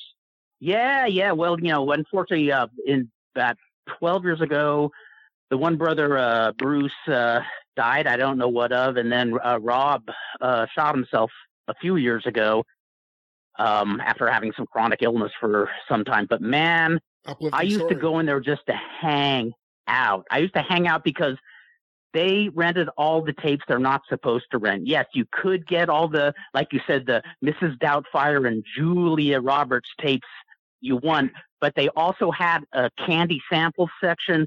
They had if you were into anal sex, you just looked for their section called Mud Flaps. Excuse me, but that's hilarious, but I'm never going to be able to work this in anywhere else at any given time. How did Candy Samples look exactly 56 years of age during her entire life? I don't know, but I would have done her. God damn. When she was 18, she looked 56. And what was with those boobs? I know. Is that an early boob job? Is she like Carol Doda? Is she one of the first people that ever got a boob job? Because they look like concrete. Theory. But when you used to go to an X-rated bookstore in the 80s, before the wondrous internet, it was Candy Samples everywhere. Like, what the fuck? That's the most attractive woman in the world. But in those days, I think less people were more willing to take their clothes off. So hence you had like 3 months. No, there were a lot of hot women taking their. You had Kitten to Tavidad, Ushi DeGuard, and Candy Samples, and everyone else. Well, here's the thing: Ushi DeGuard would not do hardcore. Kitten Tavidad held out before she did hardcore. Candy Samples did hardcore early on. But here's the other thing: there were a lot of hot women there modeling. Back like in the early 80s when Candy Samples was popular, and Candy Samples is one of those nobody wanted to admit that they wanted to do her, but they're like, oh shit, that looks like the naughty woman who lives 2 doors down who lures the teenagers in for lemonade or something like. At 2 a.m. on a Saturday night at Christopher's, I'd be doing Candy Samples. Make no mistake about it. But I mean, look at. You know, I live in Miami. You go to the Aventura Mall, it looks like the day shift at the greatest strip joint you ever saw. And then for all of the 70s, all you had was Candy Samples, Aunt Peg. I mean, there were like 5 girls who would get naked, and now everybody gets naked. Your sister, your mother, your daughter. Everyone's all over the goddamn internet showing everything. People do it because it's cool now. They do it because it's cool now because it'll impress their best friends. But back then, it was like you were pretty radical, you know. One of my first exposures to the adult film industry was Aunt Peg, a friend of mine. When we went I love her. She was great. Where's my Aunt Peg people out there? Me and Vandal have very similar tastes, very disparate tastes. Absolutely. Like he's into Joyce DeWitt, and I wouldn't touch Joyce DeWitt with your dick. But I'm just saying, but we have a lot of similarities too. Go ahead. But you would touch my dick, and we all know that, right? I think I did in Carmine's bathroom at the CAC, but That's right. I think when we all tried to fit in the tub, we were trying to repeat the old college trick of getting into a phone booth.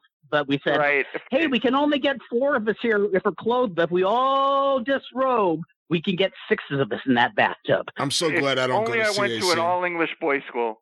What I missed out on.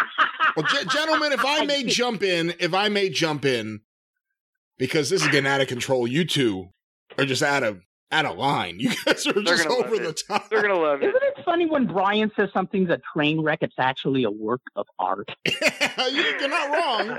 You're not wrong there, but you're talking about obscure. You're talking about things on the fringe. This is going to get over big. I've experience in this area. They're going to love it. There's no way you could have this discussion and not get Scott in here, because Scott is the king of the obscure and the king of the fringe.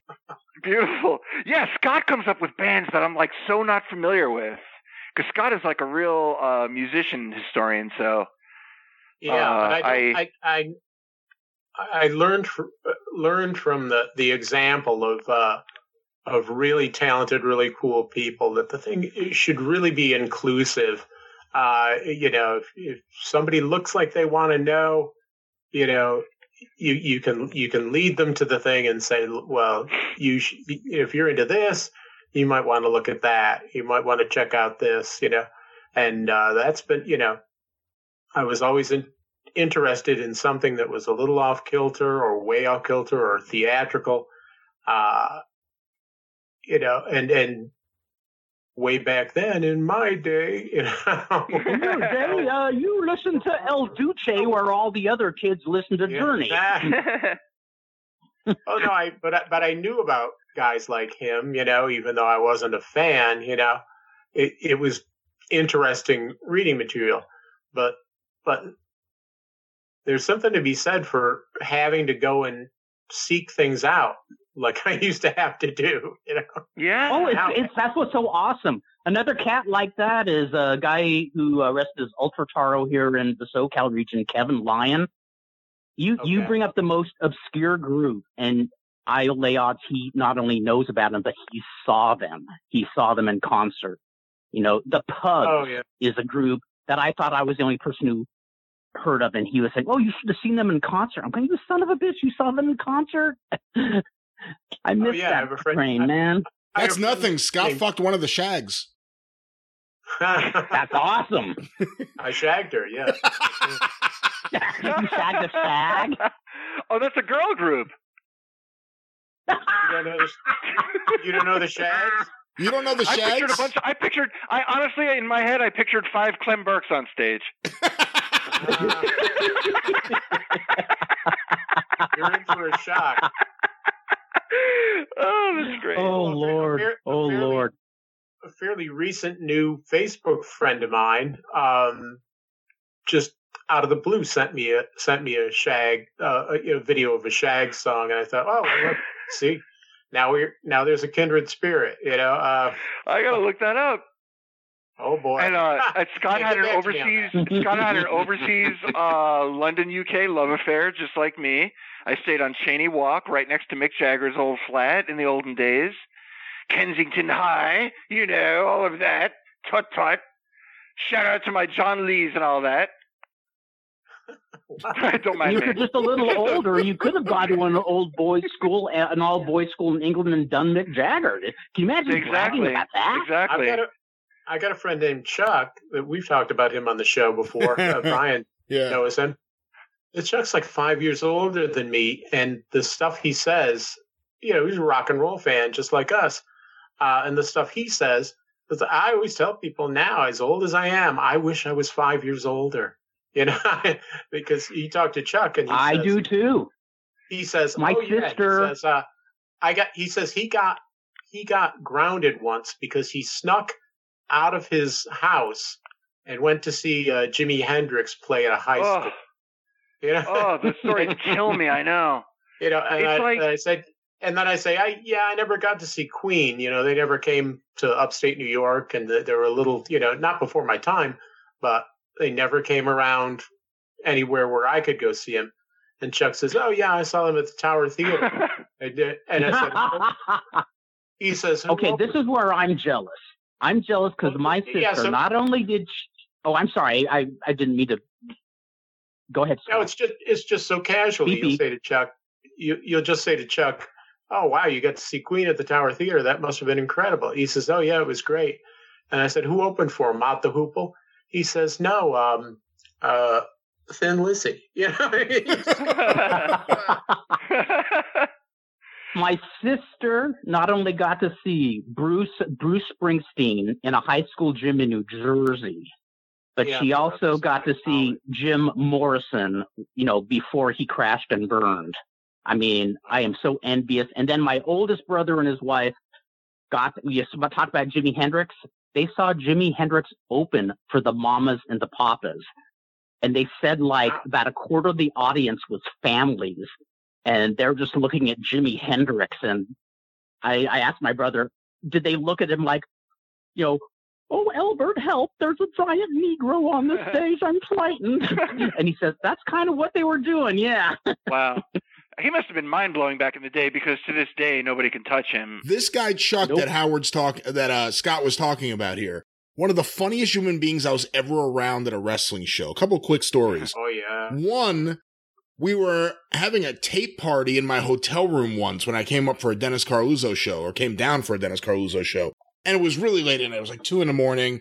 And it was, at the end of the night, it was me, this guy Chuck Weber, who, maybe I'm wrong, he was like 6'5", 350 pounds. Massive guy. Greg Greenland and John Owen. And I'm trying to call down because they're about to leave. I'm trying to call to make a wake-up call, and no one's at the front desk answering. Now, we're in the hotel room at 2 a.m. He's screaming out his impression of the Rogers Corner where Jimmy Snuka finds out that there is no contract. Jimmy, you have no contract. 2 a.m. he's screaming it out. And I'm horrified. Liar, liar. Buddy Rogers, you're a liar, liar, liar, liar, Buddy Rogers. He's screaming everyone's rollout. Snuka doesn't say a word, so it's easy. He's just, will you manage me, Buddy Rogers? So we go downstairs. I'm walking them out thinking no one's answering the phone. Let me just go to the desk, and it's 2 a.m, but I'll make my wake-up call. There's no one there. He just takes it upon himself so casually to go behind the desk and start going through papers. And somehow he found the list of every employee's phone number, and he calls the manager at home, wakes him up at 2 a.m, and he just very calmly sounded professional all of a sudden. I'm trying to make a wake-up call here. There's no one here at the hotel, and, this is horrible. I don't know what kind of operation you're running here. And the guy who just got woken up is apologizing and everything, and he'll get someone there right away, and he'll take care of it. And just at the end of the call, Chuck goes, "Thank you, I appreciate it. My tits." And he hangs up. And the next story, he was the loudest fucking guy I've ever been around, just naturally. And I'm at Madison Square Garden, and I'm sitting in Georgie and Macropolis' seats, second row on the rail. And all of a sudden behind me is Chuck and Greg Greenland. I think they drove up together to the Garden. And he's like, I don't know, standing in the aisleway. Maybe it's around the 10th or 12th row where the aisle is. And it's Tracy Smothers as Freddie Joe Floyd against Triple H when he was still Hunter Hearst Helmsley. And this is like one of the first matches on the show. And all of a sudden you just hear this voice. I didn't know he was there. You just hear, "Hey, Levesque, are you still blowing Kowalski?" And it's so loud, everyone hears it. So all of a sudden, Triple H in the ring starts like going to the rope and pointing to him, and whatever he's saying, you can't hear him, but you hear Chuck, "Yeah, you're blowing Kowalski! Yeah, you blow him!" And then security just like shoos him away, but it was fucking hysterical. One of the funniest guys. He went to the early ECW shows when Morocco was working them, and Morocco had really packed on the pounds, So he'd been walk up the aisle and stuff like that. He'd go by Chuck, and Chuck would go, "Haystacks, Morocco." Yeah, Morocco got pissed. Wasn't well received. No, it was not. That's a shame. Totally unflappable Don Morocco. I love the story about him. Great Netflix show, by the way. I love the story about Chuck. I probably have told this one on here before about him walking into the locker room in Atlantic City. As Brian said, very tall, very big, whatever. And you don't know the guy. Backstage at a wrestling show, you'd say, "Oh yeah, he's a wrestler, or he's a security or trainee or something like this." Mm-hmm. So he goes to a show in Atlantic City, and he and Greg and those other guys, only as a last resort would they ever pay to go to any show. They'd find a back door, they'd con somebody, they'd get a free ticket somehow, or if they find an open door in the back, they just walk in. And I could never get away with such a thing, but Chuck would just keep going. Now, the person, if anybody sees him and says, "Oh, he doesn't belong back here," they've either got to abandon their post or run after this big guy. And he's not about to stop, So he goes to Atlantic City. There's an independent show, and the main event, as bizarre as it sounds, is Abdullah the Butcher against Rick Martel. And he just walks right in the back, And he can describe the whole scene and everything about this, And Abdullah had some really elaborate, way of folding his giant bankroll so that he'd know instantly if he left it behind, if anybody touched it, he'd know that it had been done, or he'd have to find somebody that he had trusted more than life itself, to watch his thing, or he had this puzzle, created on the outside of his bankroll or whatever. So Abdullah's backstage, Martel's backstage, and Chuck is walking around. And, it's a sin for a veteran worker to admit they don't know somebody, So, yes. Even if they don't. Yeah. So Chuck doesn't belong back there by any means. He's just barreled in backstage and walking around the locker room, And he walks up to Abdullah, who's folding his money or doing God knows what. And he says, Larry. And Abdullah looks up and he says, gesturing to himself, Chuck Weber. And Abdullah looks at him for a second, big smile on his face, and goes, oh, been a long time, brother. Been a long time. Oh, that's beautiful. Oh, my God. Oh, my God. That's so wrestling locker room. Oh, well, totally. The one time, some awful show in Philly or New Jersey or something, this is pretty recent, for the two of these guys to be involved. The main event was Funk versus Abdullah. And Abdullah, mostly in his latter years, had a regular manager, a guy named Honest John Cheatham, who is since passed away. He did. But Abdullah liked him, and he made things work for Abdullah. He seems so healthy. Yeah. Yeah. I don't know if it was a gimmick or not, but I've seen tape of it. And Chuck, I think it was this same night. Chuck Weber has talked about times where, out of nowhere, Honest John Cheatham is doing something or other at ringside, and literally, like an old comedy, his pants fall down. Was that his real name, by the way? No, it's like Dewey Cheatham and Howe, Honest John. Oh, Cheatham. Okay. Yeah. But I thought it was kayfabe. I wasn't quite sure. Oh, that's so funny. We had a character like that on the indie scene here. This guy Barry in the this group that runs in Simi Valley, or used to run in Simi Valley, and no matter what his job was, whether he's a ring announcer, whether he served referee duty or whatever, or his commissioner, he would never show up like in a suit or anything like that for any of these roles, or even like nice. He would always show up in his golf shirt and his shorts, and he's a pretty big guy, and every time the shorts would go down, and it was never a work or anything like that. You'd see him trying to grab at them and pull them back up, and I almost think they just hired him just so they could see his shorts fall down. Oh, jeez. Well, Chuck. So there's a main event in this, high school or whatever it is. Terry Funk versus Abdullah the Butcher. Abdullah's got Honest John Cheatham. So then they're in the ring, or they're at ringside or whatever. I don't think the match ever got in the ring. So then they introduced Terry Funk. And Chuck is back by the locker room door. And the place was pretty packed, Funk comes out all wild-eyed, got the branding iron. I don't know who was taking what role or whatever, But yeah, he's going to war against Abdullah for the 1,000th time, and Chuck simply walks up to Funk and puts his arm around him and starts leading up the aisle like he's his manager. It's like, oh, that's great. That's awesome. The whole way, and Funk's playing right along with it. I love it. Chuck's like jabbering in his ear. Yeah, get him, Terry. Pointing and he finally got him safely to ringside, not like a security guard, but like his manager.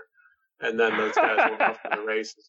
Probably the only time those two guys ever faced each other and had no blood. Terry loved it wasn't a first blood match. It wasn't a first blood match. It was a no blood match. I was in the same proximity as all those guys. He's like, I love Abby, and he really has an affection for him. Yeah, Abdullah is one of those old school Carney guys, for all you fans out there. He's one of those guys who's truly like Workers versus Mark. You'll get a picture with him, but it'll cost you a glass of wine or $5. And that's the truth. And I did it multiple times. That's and awesome. It's worth it. And it's worth it. I would have done it. how many times in life can you meet somebody that scared the living bejesus out of you at 9 years of age, and then meet them as a grown man? And I mean, I don't care. For $5, of course, it's a no-brainer, but why be so petty? It's like my friend Seth Prezant at Rascal House one night. He's like, "Could I get an extra side of Russian dressing?" I'm like, "We're already Jewish." Do you have to debate him on the price of the side of Russian? Pay the 35 cents. And he's like, "You don't understand. When these elderly Altakakas stop coming here, we're going to be your base. We're going to be the customers." I'm like, "Seth, come on. Do we not have a better reputation? Pay the fucking side price over 35 cents of Russian dressing." And that's Abdullah the Butcher. Look cool. Don't charge me a glass of red wine to pose for a photo with you, okay? But it was worth it. And his manager, Honest John, oh my God. It just reeks of, I need some schlub who will drive me around in his Lincoln. I mean, what the hell? And then one time he got hot at me. I was shooting for Japan at a Bobby Rogers FOW show. It was Dusty, biggest independent crowd of the year, Davey Rodeo Arena. And I'm not quite sure of the year, 2000, 2001. Terry Funk, Dusty, Abdullah, Kevin Sullivan. 4-way match. Tremendous. Dusty and Funk are fighting all the way in the back of a rodeo arena in the clay and the dust by the horse stalls. They were right at home. Nice. In the ring, Kevin Sullivan, Abdullah the Butcher, Abdullah Juice's my friend Bruce Owens. And it was like Bobby Rogers put on a magnificent show, huge crowd. And afterwards, we're at the Davy Ale House, and $5 or a glass of wine to pose with Abdullah. Well worth it. Absolutely. In fact, I'd say that's a bargain. Right, at half the price. Absolutely. But he's one of those guys like Superstar Billy Graham, where it's like and I think Steve Kearn's like that, and I think a lot of the old time guys are like that. And you know what? I almost kind of respect it, because somebody's got to stick up for it. And I mean, listen to this. Forget the fact that Jim Cornette is on the Arcadian Vanguard Network for a second. Jim Cornette is a national treasure as far as the history of professional wrestling. Because think about it. Who else is saying what he's saying and knows what he knows? And I'm not a shill. Mm-hmm. I will take your word for it, Howard. Brian knows that I'm not a fucking shill. Jim Cornette is a national treasure as far as you can listen to him and learn so much about psychology, history, blah, blah. I'm like, oh my fucking God, like I'm jaded. I don't need any more wrestling in my life. And he's amazing. I don't even know how I got off on that tangent, but whatever. Thank you. And you can just PayPal it to me, no problem. Yeah. I probably had a greater point to be made, but but I mean, think about it. I mean, Tom, no. Yeah. Who's around to tell you who professional wrestling was? Is my real point. Who's around to tell you who professional wrestling was? Because if they're still alive, they're not going to talk to you. And who has the verbal skills of a Jim Cornette? I am a humongous Paul Heyman fan, but he doesn't get out there and tell the truth. He doesn't get out. He doesn't even get out there that much. No, but I would love to hear him spiel the real truth, like give him a truth serum and have him just go blah blah blah, and then this happened and blah blah blah.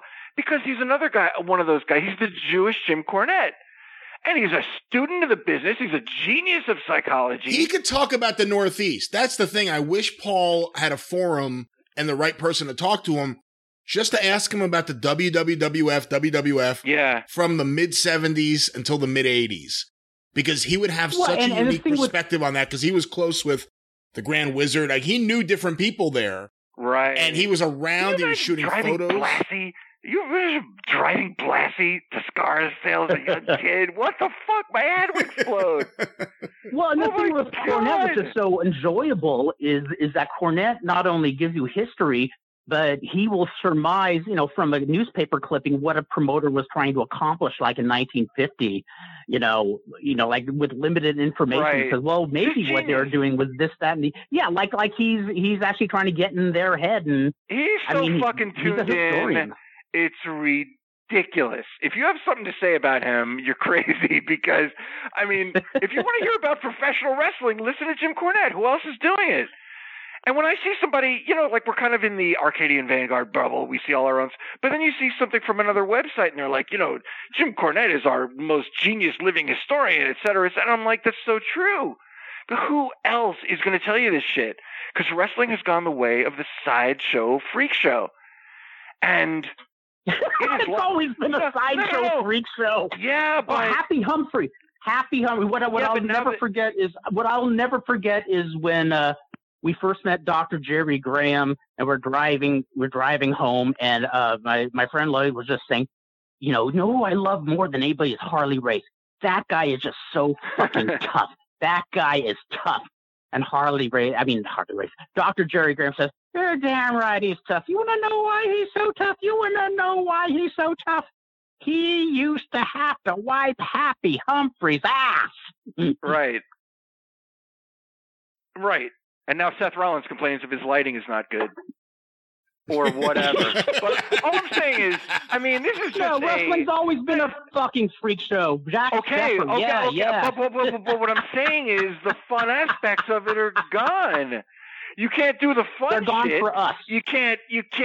Yeah, so it's finite. It's limited. It's like 70s rock. It's like if you like it, it's done. Now you can research all the different groups because it's over. They're not creating any more of that music.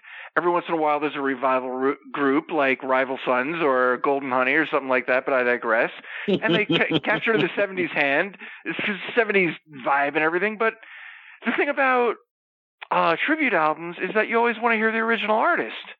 So the thing is, I beseech you people, look on the YouTube, imagine something really cool and dangerous and underground and not mainstream and legit possibility of damage coming from the crowd and danger and everything and riots and people who actually believed.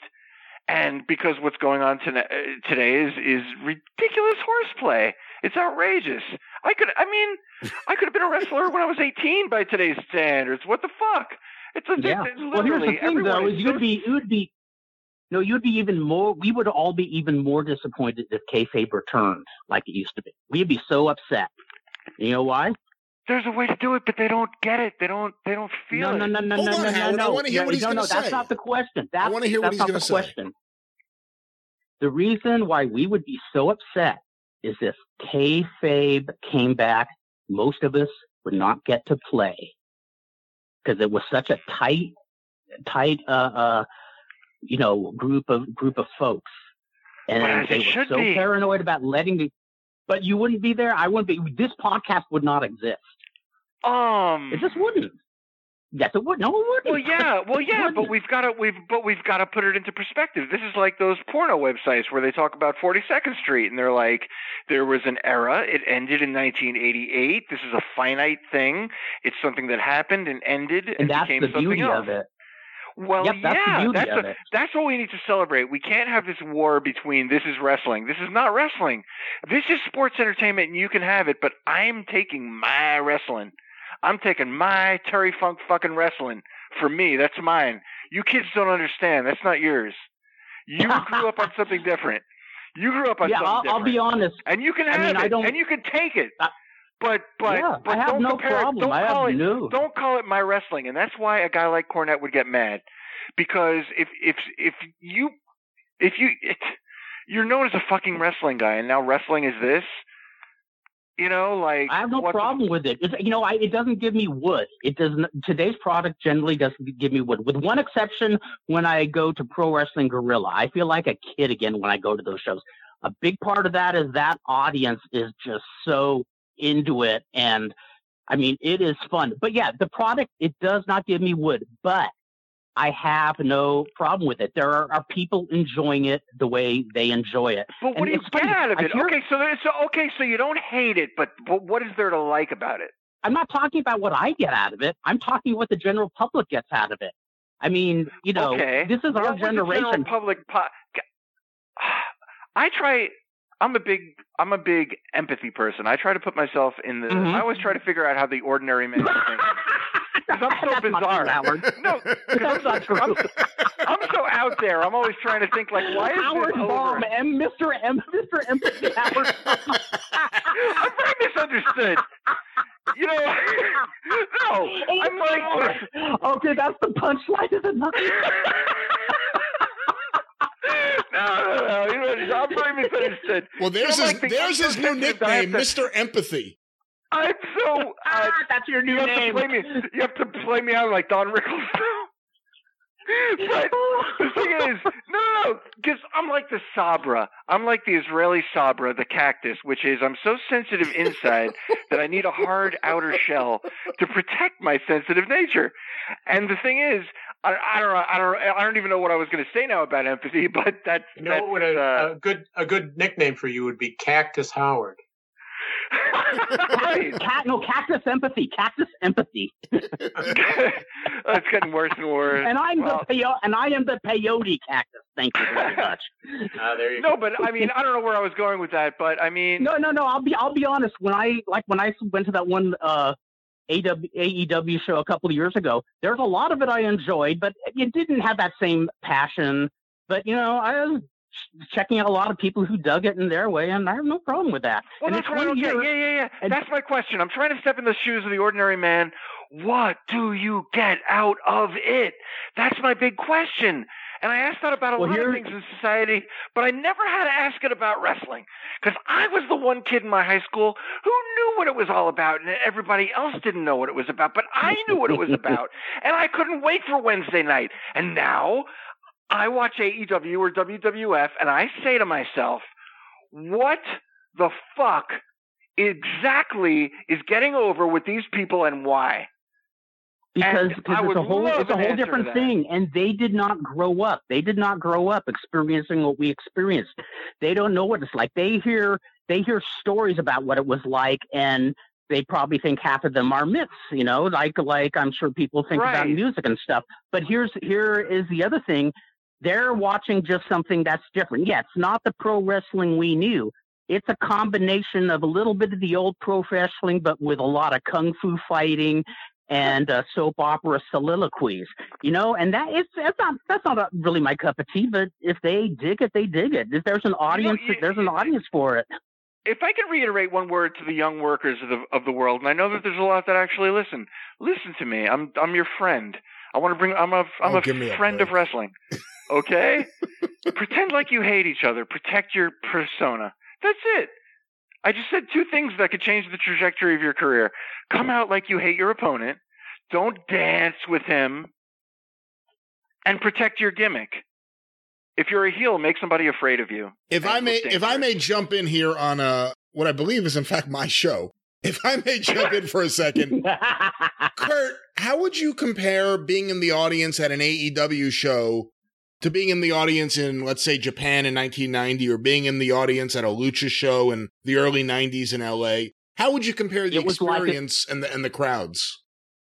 Your first, what you first brought up, it was almost exactly like a Japanese crowd in 1990. They were really into it, and like when I saw somebody like, if I'd see somebody like Penta or something like that, I kind of got it because, I'm more of a lucha guy. What I dug about like the old Lucha Libre fans was they were passionate. They threw shit at the wrestlers, but when the day was over, they would go up for the heels' autographs, and the heels gave the autographs because in Mexico, they didn't make it like I'm an evil person and he's a good person. It made it like I'm a rudo, so I'm expected to be a son of a bitch in the ring. And, the Technicos is actually part of the rules. The Technicos couldn't cheat as much as the rudos. And it was a formula that worked for years. Now it doesn't work so much, but but then again, like I said, everything changes. But that's what the AEW crowd was like. And it seemed like there was that same kind of camaraderie, with all the fans and stuff like that. And, not everybody was trying. It was kind of refreshing to see not half the fans trying to get in the back door for free and stuff like that because they're smart and stuff like that. And, it was a kick. Like I said, I enjoyed the show, but it did not give me, the same thrill that I used to get. But that's what they enjoy today. They enjoyed, this form that we probably all don't get, But here's my question to the young fans, and please write to me. Mm-hmm. Feel free. I'm seriously curious. No, I'm seriously curious as a psychologist. What are you seeing in it that you like? I'm dead serious as a human being. Like, I see a lot of stuff in life. I'm like, why is that so over? And I'm genuine, because I know I could tell you all day long what I liked about wrestling when I was a kid. And none of that exists now. So I would just like to know what Find them. you like about them. Find them. Ask them. They're out there. Find them and ask them. I probably have such a bad look on my face. The conversation would end so quick. In other words, you're kidding. You don't really want to know.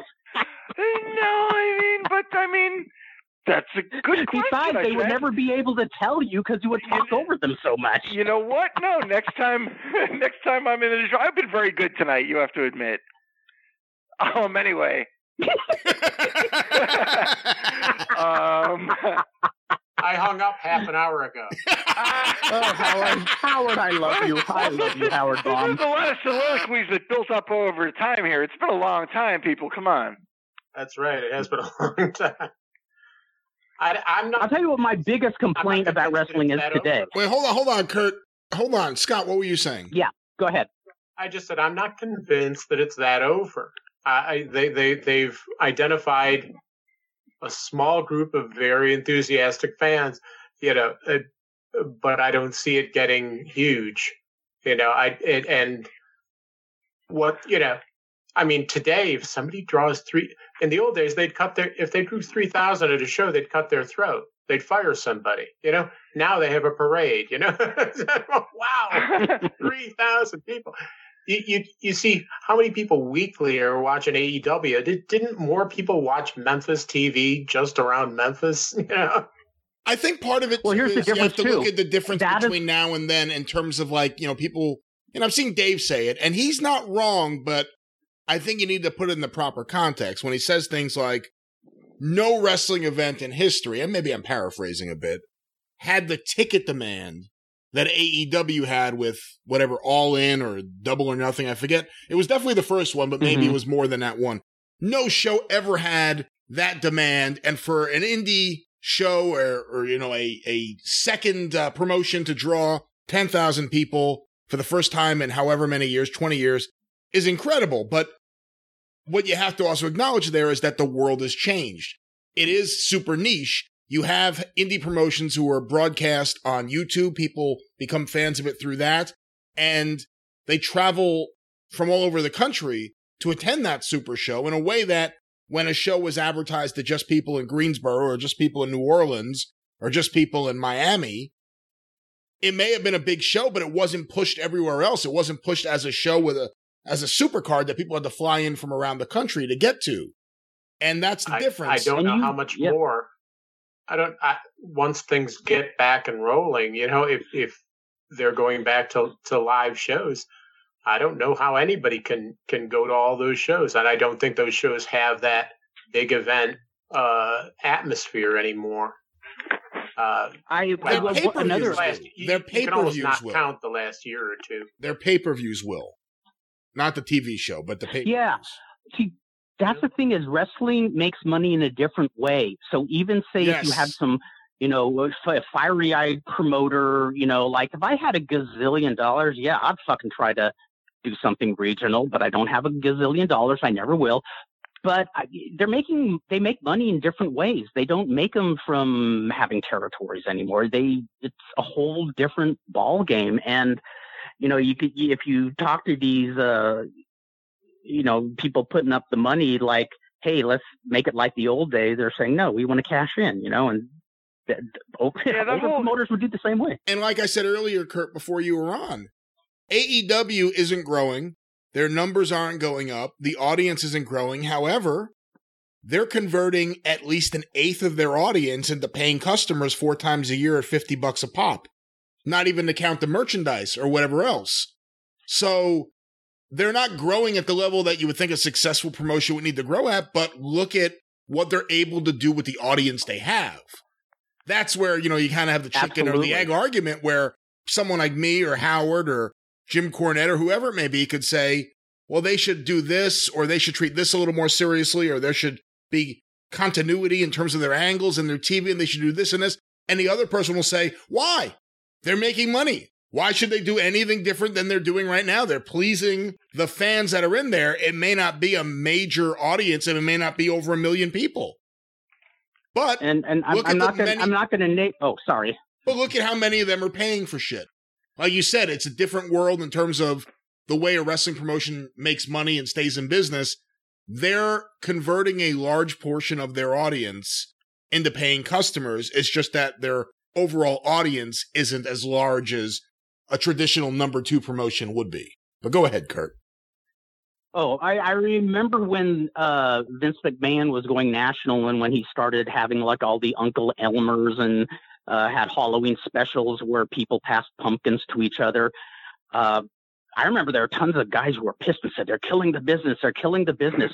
But as soon as they got word that they might get a job, they're like, you know what Vince McMahon is doing for the business is pass really the pumpkin. Good. Yeah, pass the pumpkin. I'm ready. Yeah. Yeah, how do you like those guys?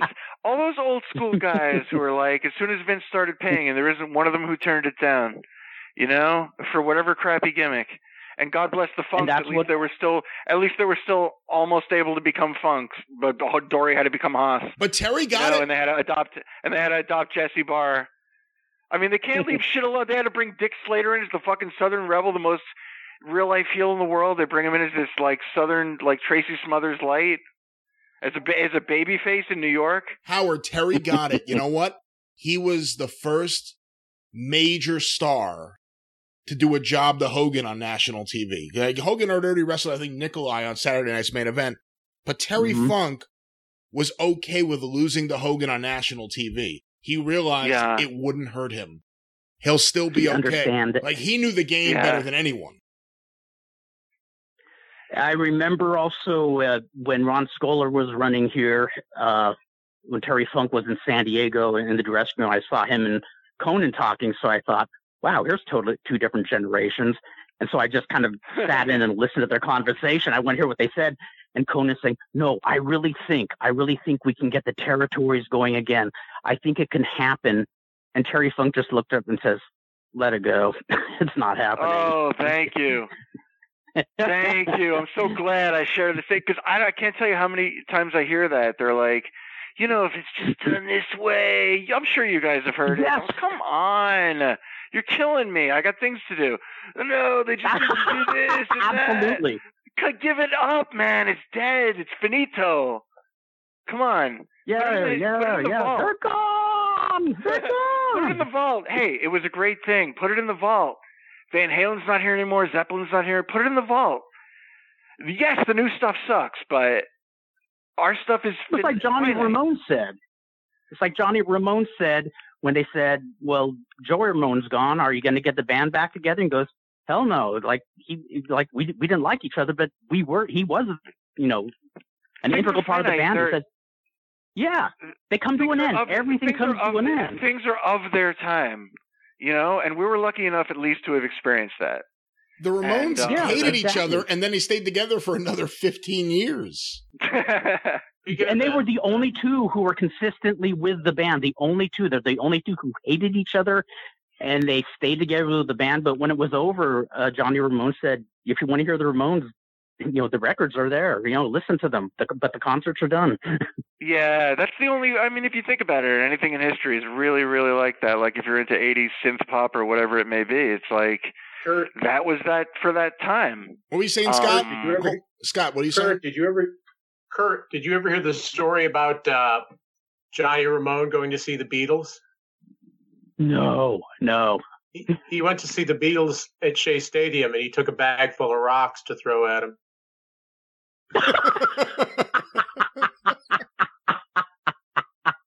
I want to hold your... God, my eye! The only thing... Howard or Kurt, did you guys ever hear when Joey and Marky Ramone fought on the Howard Stern show? Oh, it's so great. I heard about it. I never heard it, though. It was one of the funniest things. I mean, Scott, maybe because you and me have talked about it so many times throughout the years, I still hear in my head the quote, Marky Teresa. Because Marky Ramone was trying to be like Mother Teresa. He started calling her. But the rumor was that Marky was spreading all these rumors about Joey, that like he had 2 sets of teeth.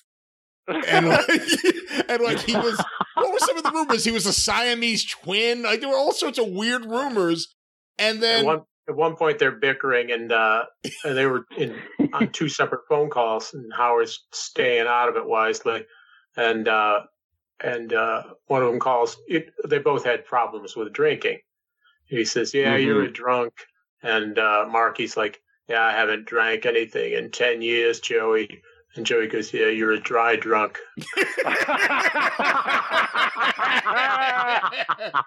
The creepiest Ramones story I ever heard was. And now, Marky, I want to. That's okay. Yeah, go ahead. And there's a book on the Ramones. I think it was called Hey Ho, Let's Go. Very good book. Excellent book on them. But it was written before the Lana Clarkson killing by Phil Spector. And in the book, it said that Spector was waving his gun at the Ramones. And I guess Joey just worshipped the ground that Phil Spector walked on. And Johnny just kind of says, "Oh, you going to shoot me? Go ahead. Shoot me." Yeah. And, just got in his face, and then he walked out. And I wondered if after Lana Clarkson, he said, "Damn, I was lucky." He did the same thing to Blondie right around that same period of time where he met them at at a hotel or whatever, and he convinced them to come back to the house. And then he wanted to do something with Debbie, and he wouldn't let the rest of the band leave, and he pulled a gun on them. Wow. And did you know that Debbie Harry was in Ted Bundy's car?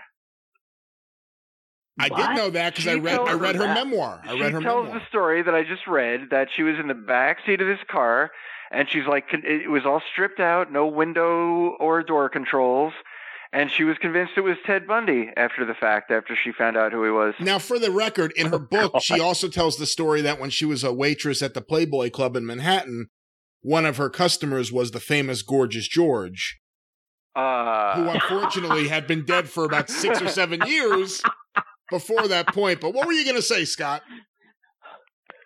No, it's just about Phil Spector. I said, consider the fact that Phil Spector was so bizarre that Dee Dee Ramone couldn't take him. You know? Mm-hmm. Yeah. He had to get away. That's how weird. A friend of mine was asking, which character did Phil Spector play in HR Puffin stuff? What? Wah, wah, wah, wah. Good night, folks. See you next time. Don't worry, I'm not quitting my day job. My day job is I'm retired. Like I told people online, I love my job now because I'm the closest thing I can be to the character Jacob in La Cage aux Folles, where I clean house all day, scantily clad, just acting like a fucking queen. Hey, speaking of life online, did you guys hear about the trouble Scott recently got into on Facebook? No. Yeah. This is last year sometime. We had on the Mothership page, there was a guy, I won't mention his name, but there's no reflection on him. He was putting up these polls of this wrestler versus that wrestler. And I guess he was. I love those. I love those. Let me do one now. Jerry O versus. I'm sorry. That's okay. Jerry O versus Master G. Just people with that. I was going to say versus Jerry Allen, but I didn't want to kill your momentum. But it's too late. Jerry O versus Barry-O. Who the hell is Jerry O? Steve-O. I was going to say, who's Jerry O? Jerry O was Jerry Allen in Memphis. That's what he went as. Oh, did he? Okay. Yeah. Well, go ahead, Scott. But sorry. That's all right. So he was setting up these different votes, and I guess he was going to put brackets up and do it, So every couple of days he'd do this and that. Anyway, he put one up, which was Terry Funk versus Shane McMahon. It's just he had the list of names. And that's how it shook out this one particular day. And of course, everybody's writing in, is this some kind of a gag? Is this a joke? Terry Funk, And the guy, just for laughs or just to get some action going on the other end, said, well, just to keep things interesting, I vote. The guy that put up the poll himself, I think, he says, just to keep things interesting, I voted for Shane McMahon over Terry Funk. And I said, and these people, some people are getting a little overzealous about clapping back on, Terry Funk, Shane McMahon over Terry Funk. Mm-hmm. So anyway, I'm just saying, in Funk promo style, I just write back, and there's no way you can miss the humor, or the attempt at humor, I say, and after all that, you voted for Shane over Terry? Why, you simple-minded, egg-sucking dog. Allow me to read you what I got from Facebook after I called him simple-minded. It's a Shonda out there, I can already tell. In 2020, if you use Terry Funk's own verbiage to a Terry Funk fan, to gently kid with him, forget it. You get a message from Facebook where I wasn't put in Facebook jail. That's not happened to me. That happens to some of my regular stalkers, but that hasn't happened to me yet. But I get this warning, a little yield sign with an exclamation point in it. Your comment goes against our community standards on harassment and bullying. Only people who manage can see this comment. We have these standards because we feel we want everyone on Facebook to feel respected and welcome. And underneath it, a bully. And underneath it is a screenshot of my comment. Scott Cornish, name redacted. Bully. And you still voted for this, bully. And I'm really trying to figure. I think it was simple-minded that got me in trouble. I'm not sure about egg-sucking dog. It's a good thing. Would I tell you about getting a? It's a good thing Terry isn't online now. Trying to cut promos on people. Because he'd be in Facebook. He'd be in the Facebook Hooskow is where he'd be. They would name the Facebook jail after him, the Terry Funk Correctional Institution. If I look at my Facebook page, that warning comes up right at the top of the stats. So apparently, it's like double secret probation.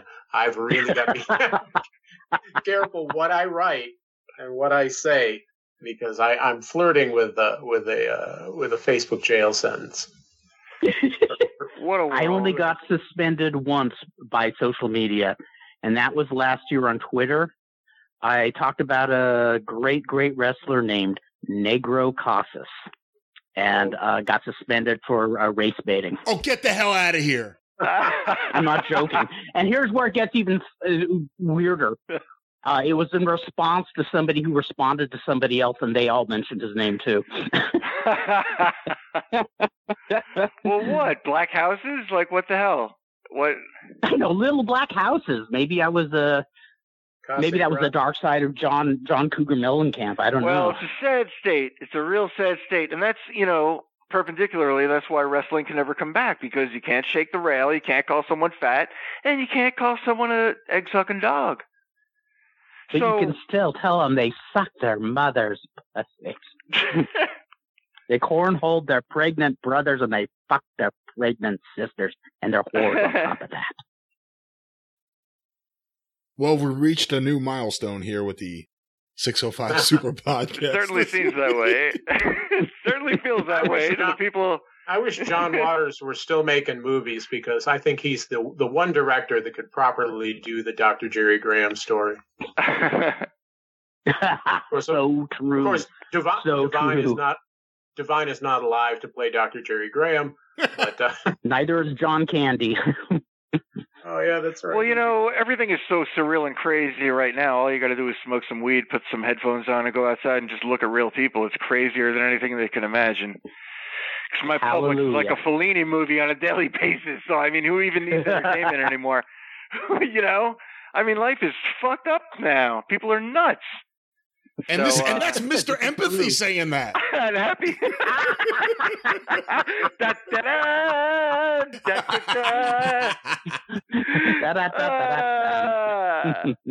That's great. I was waiting 3 years for a title. Hey Howard, Butch Reed recently passed. How much did you get to see him in Florida? Were you there for his whole run?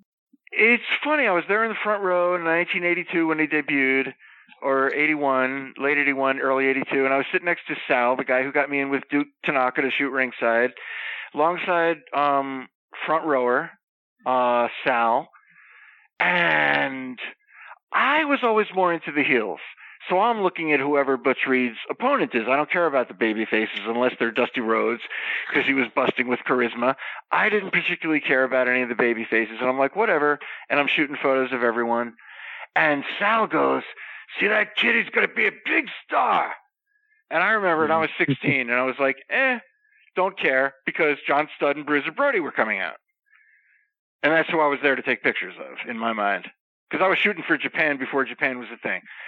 Bruce Reed, obviously, objectively, was a tremendous talent. I'm not into baby faces, so that's the most I could possibly say. Carmine was on tour with him. He says he's cool. Carmine Despirito, my boy. He was on tour with him. He likes Butch Reed. And that was if I could mention a... Go ahead. All I can give you is what I got. If I could give a tribute to Barry Orton, because that was the first wrestler I ever interviewed. Yeah, I saw you write something about that the other day. Of course, Barry O just passed away. Talk about Barry O. Well, I was like 17, and Tom Burke, I wrote one of those little, just like simple columns in the back of Ring magazine for about a year already, I think. And then Tom said, hey, Barry Orton's in the territory. He says, I'm going to send you a Ring Wrestling magazine press pass. See if you could approach him for an interview. So I went to San Bernardino Arena, my favorite arena, and San Bernardino?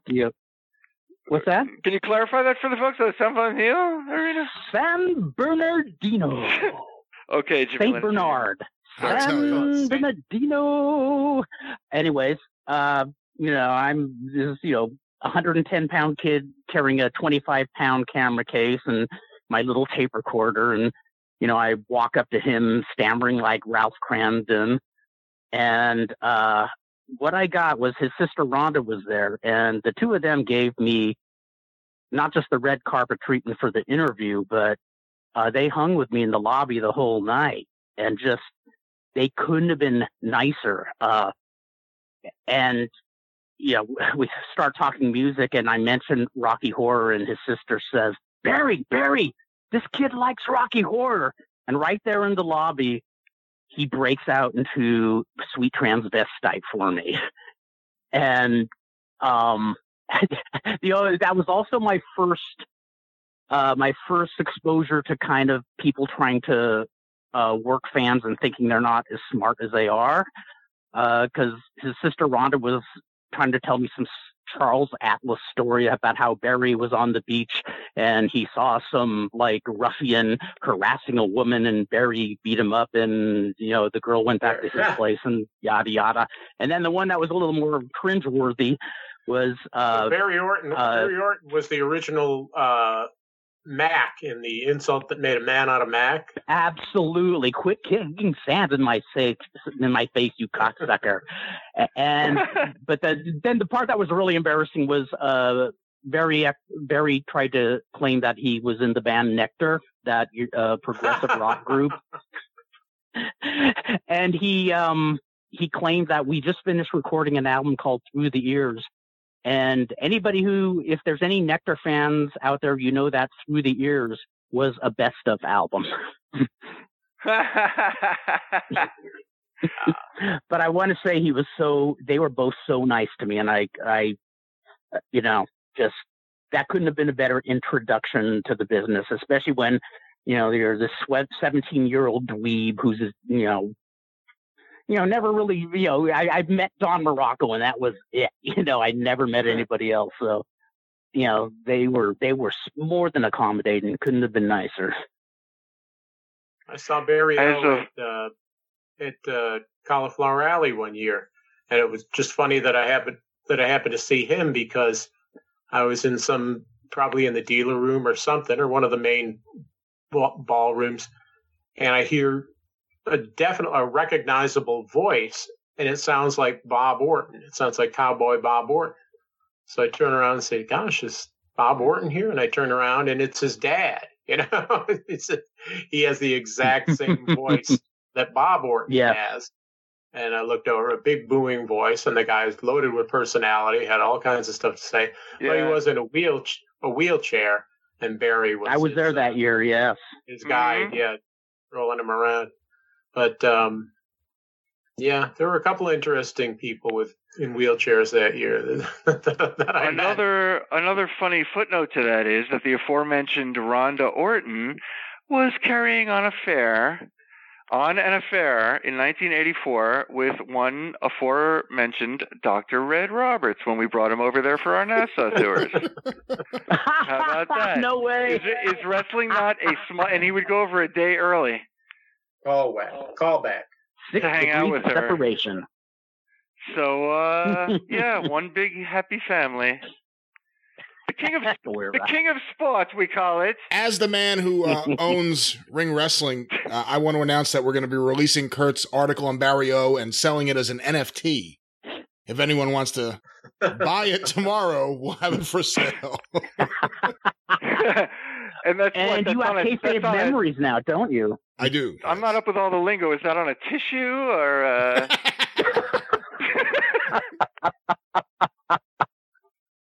Not quite familiar with the vernacular. I can't explain exactly what an NFT is. It's really hard. It stands for non-fungible token. And I was actually recently talking to someone, I won't say who's involved in wrestling, who owns the rights to some content, who was approached about selling NFTs of his content. And I talked to him about it, and I've been reading about it, and I still just can't wrap my head around it. It's, as someone who invests in stocks, it's hard for me to, Bitcoin is one thing, but this is a whole nother thing I just don't get. Yeah, I'm still mixed up on Bitcoin, so I'm not even going to delve into this NFT. NXT is bad enough. I'm too busy with my underground pedophile pizza ring, so whatever. Well,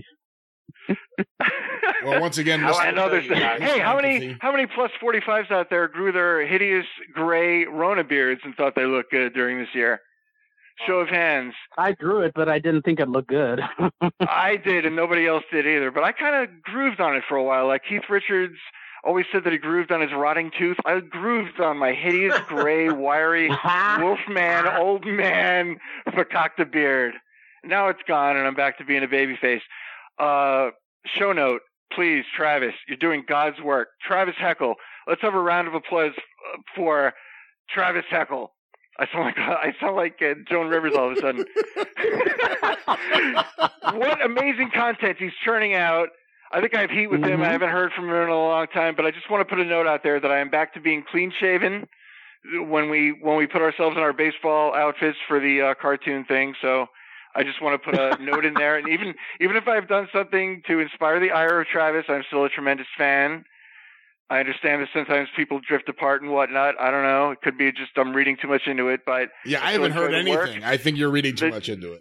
Okay, but the day-to-day, I used to see more love coming from Travis, but I love He's Travis. He's not really on social media much anymore.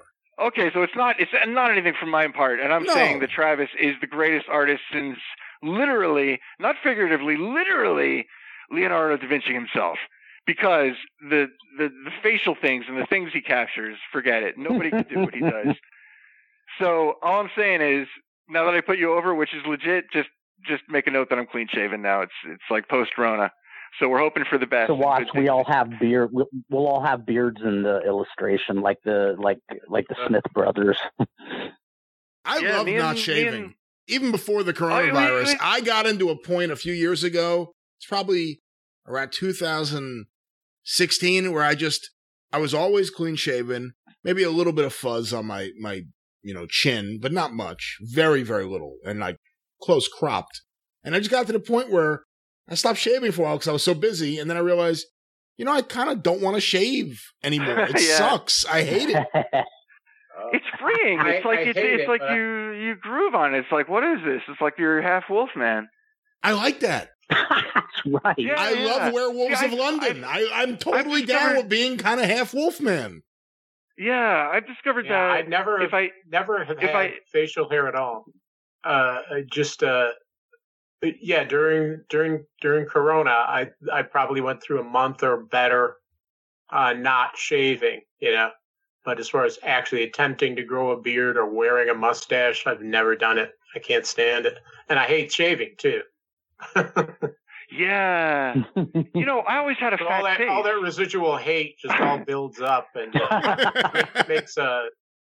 made shaving the worst possible thing that there is. I have to stare at my horrible face. Oh, I shave in a dim light. It's like a crumb cartoon now. It's like, what the fuck? Who the hell is that? I shave in the shower so I don't get self-conscious. Yeah, I just started doing that. Holy shit, that must be a thing. Now I don't have to. I'm like, now I don't have to look at myself. Beautiful. Give me more. Yeah, and I don't like the way I look with the beard. I do not like the way I look with the beard. The mask. What a wonderful thing. The year of the mask. You could scowl at people. You could pretend to be friendly. You could not brush your teeth. You could not shave. The year of my mask. Your nose hairs. That's the greatest. Your nose hairs go sprouting. This will go down as such a great year. This is like the Larry David year. Like, no rules. Do whatever you want. Shoplift. They can't. What? They can't. They don't have me on tape. You can do whatever you want. It's like mayhem.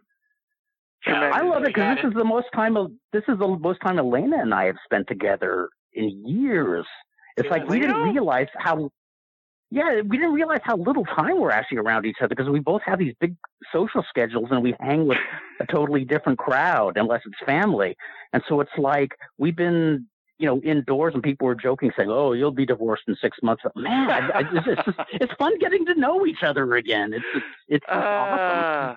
I think it's great. It's what you make of it, folks. I mean, really, if you're going to sit around and wait for something to change, this was a good opportunity. No matter your socioeconomic level, and mine is not tremendous. It's a really good time for reflection, and it's not over yet. Mm-hmm. And I said at the beginning of this thing, it's in your own best interest to look at yourself and see what you can improve mentally, physically, psychologically, and emotionally. Take it to heart, people. Don't just eat fast food and jerk off, There's a lot out there. There's opportunity to do a lot of stuff. Yeah, there's opportunity to do a lot. That's the tagline of my new show, by the way. Don't just eat cheese and jerk off. Starring Mr. That's on Amazon. That's on Amazon Prime and OnlyFans on Thursday nights. Well, gentlemen, are there any other wrestling topics we should tackle before we begin the slow road to wrapping this up?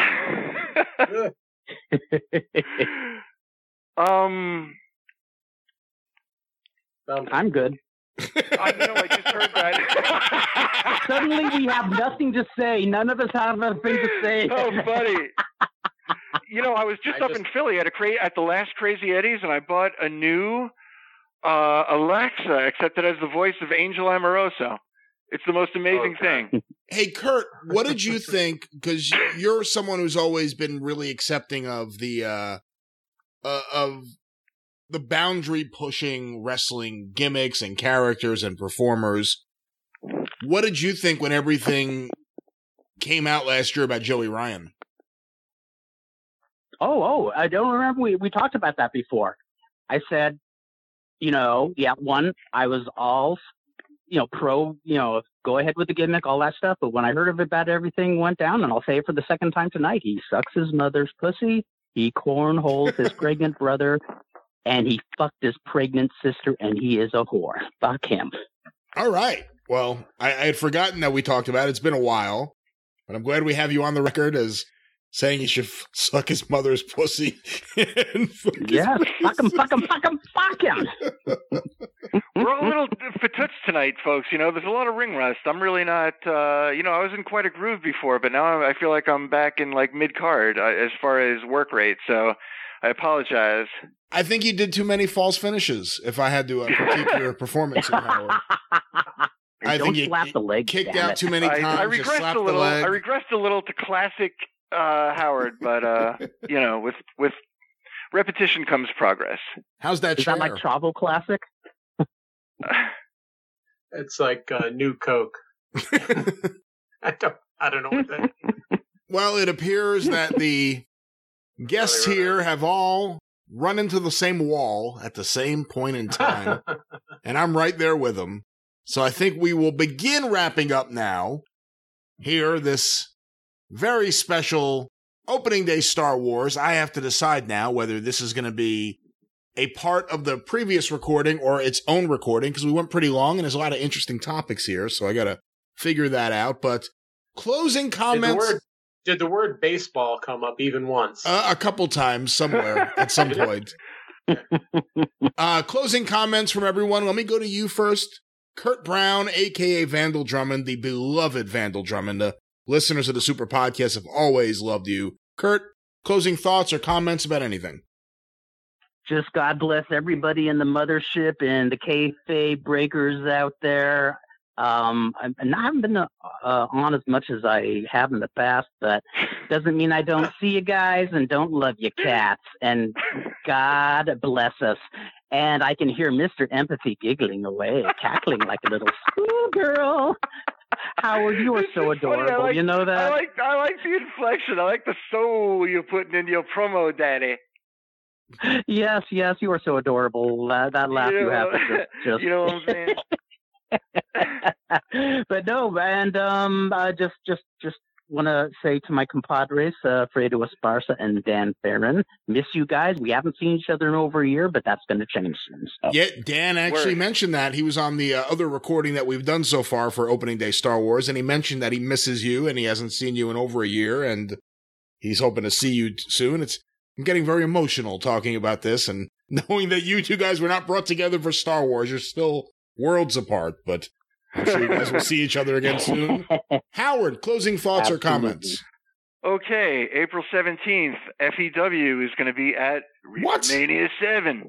Are you just plugging shows now? Are you plugging shows? No, but I mean, these are people that have shown me love, so it's like, that's where I'm going. You can excise these if you want to, but it's an exchange for promotional consideration. Go ahead. All right, so I second your move. I second Howard's move. I second Howard's motion there. So, yes. My buddy JB Cool, FEW. Hey, I'm not plugging my own stuff at least, which is Hardway Art. Only on the Facebook for now, but we're working on the website. Literally as we speak. It's for real. HardwayArt.com. Look me up on the Facebook, Howard Baum, Instagram, Twitter, all that stuff. You can find me. I hope I wasn't too out of control tonight. It's been a long time, so we regressed a little, but in the interim, I truly appreciate being a part of all this. I thank Brian, who has become quite the mogul in the interim. And I totally enjoy the brotherhood we have over here with this happens to be like the core of my favorite 605 guys anyway. So it's like a mini reunion. I feel like I'm back at the CAC. And that's about it. I appreciate all you people who dig and or tolerate me. Scott, I did want to ask, has everybody had the shot? I've had my first. I had a Pfizer, and I had the first, but not the second. I haven't. I had my first a few days ago. I'm too young, so I haven't yet been eligible here in New Jersey. And I'm hoping for the Johnson & Johnson. One shot, in and out. Oh, you doesn't have to call it Johnson. One shot, in and out. In and out from Johnson. Brian, you wicked man. Some Bill Saluga here on the show. Well, I certainly look forward to the comments in this one, and I truly do miss being a part of it all, so I'm glad it's all back and happening, and a good 2021 to all of us, for real. That's right. Scott?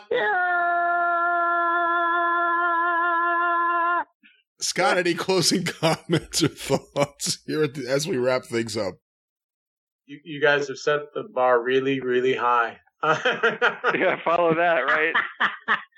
No, I can't because and try as I might. I as a surprise to Brian, I wanted to learn how to play Meet the Mets on my new Fisher Price xylophone. But let me just see how it goes here.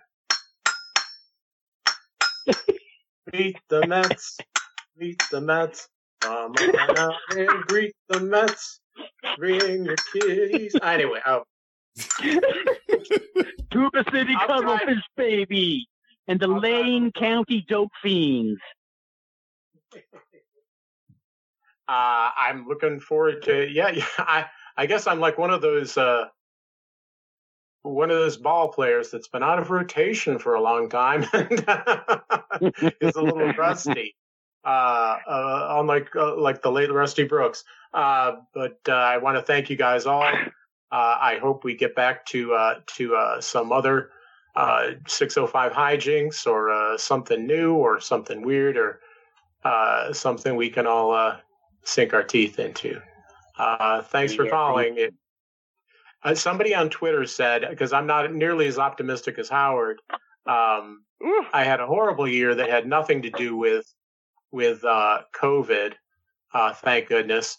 But it it continues to be difficult in the new year. And somebody on Twitter said, everyone said, oh, 2021 is going to be the year that everything gets better and everything changes. And then somebody else said, I think 2021 is going to be like three 2020s standing on each other's shoulders under a trench coat.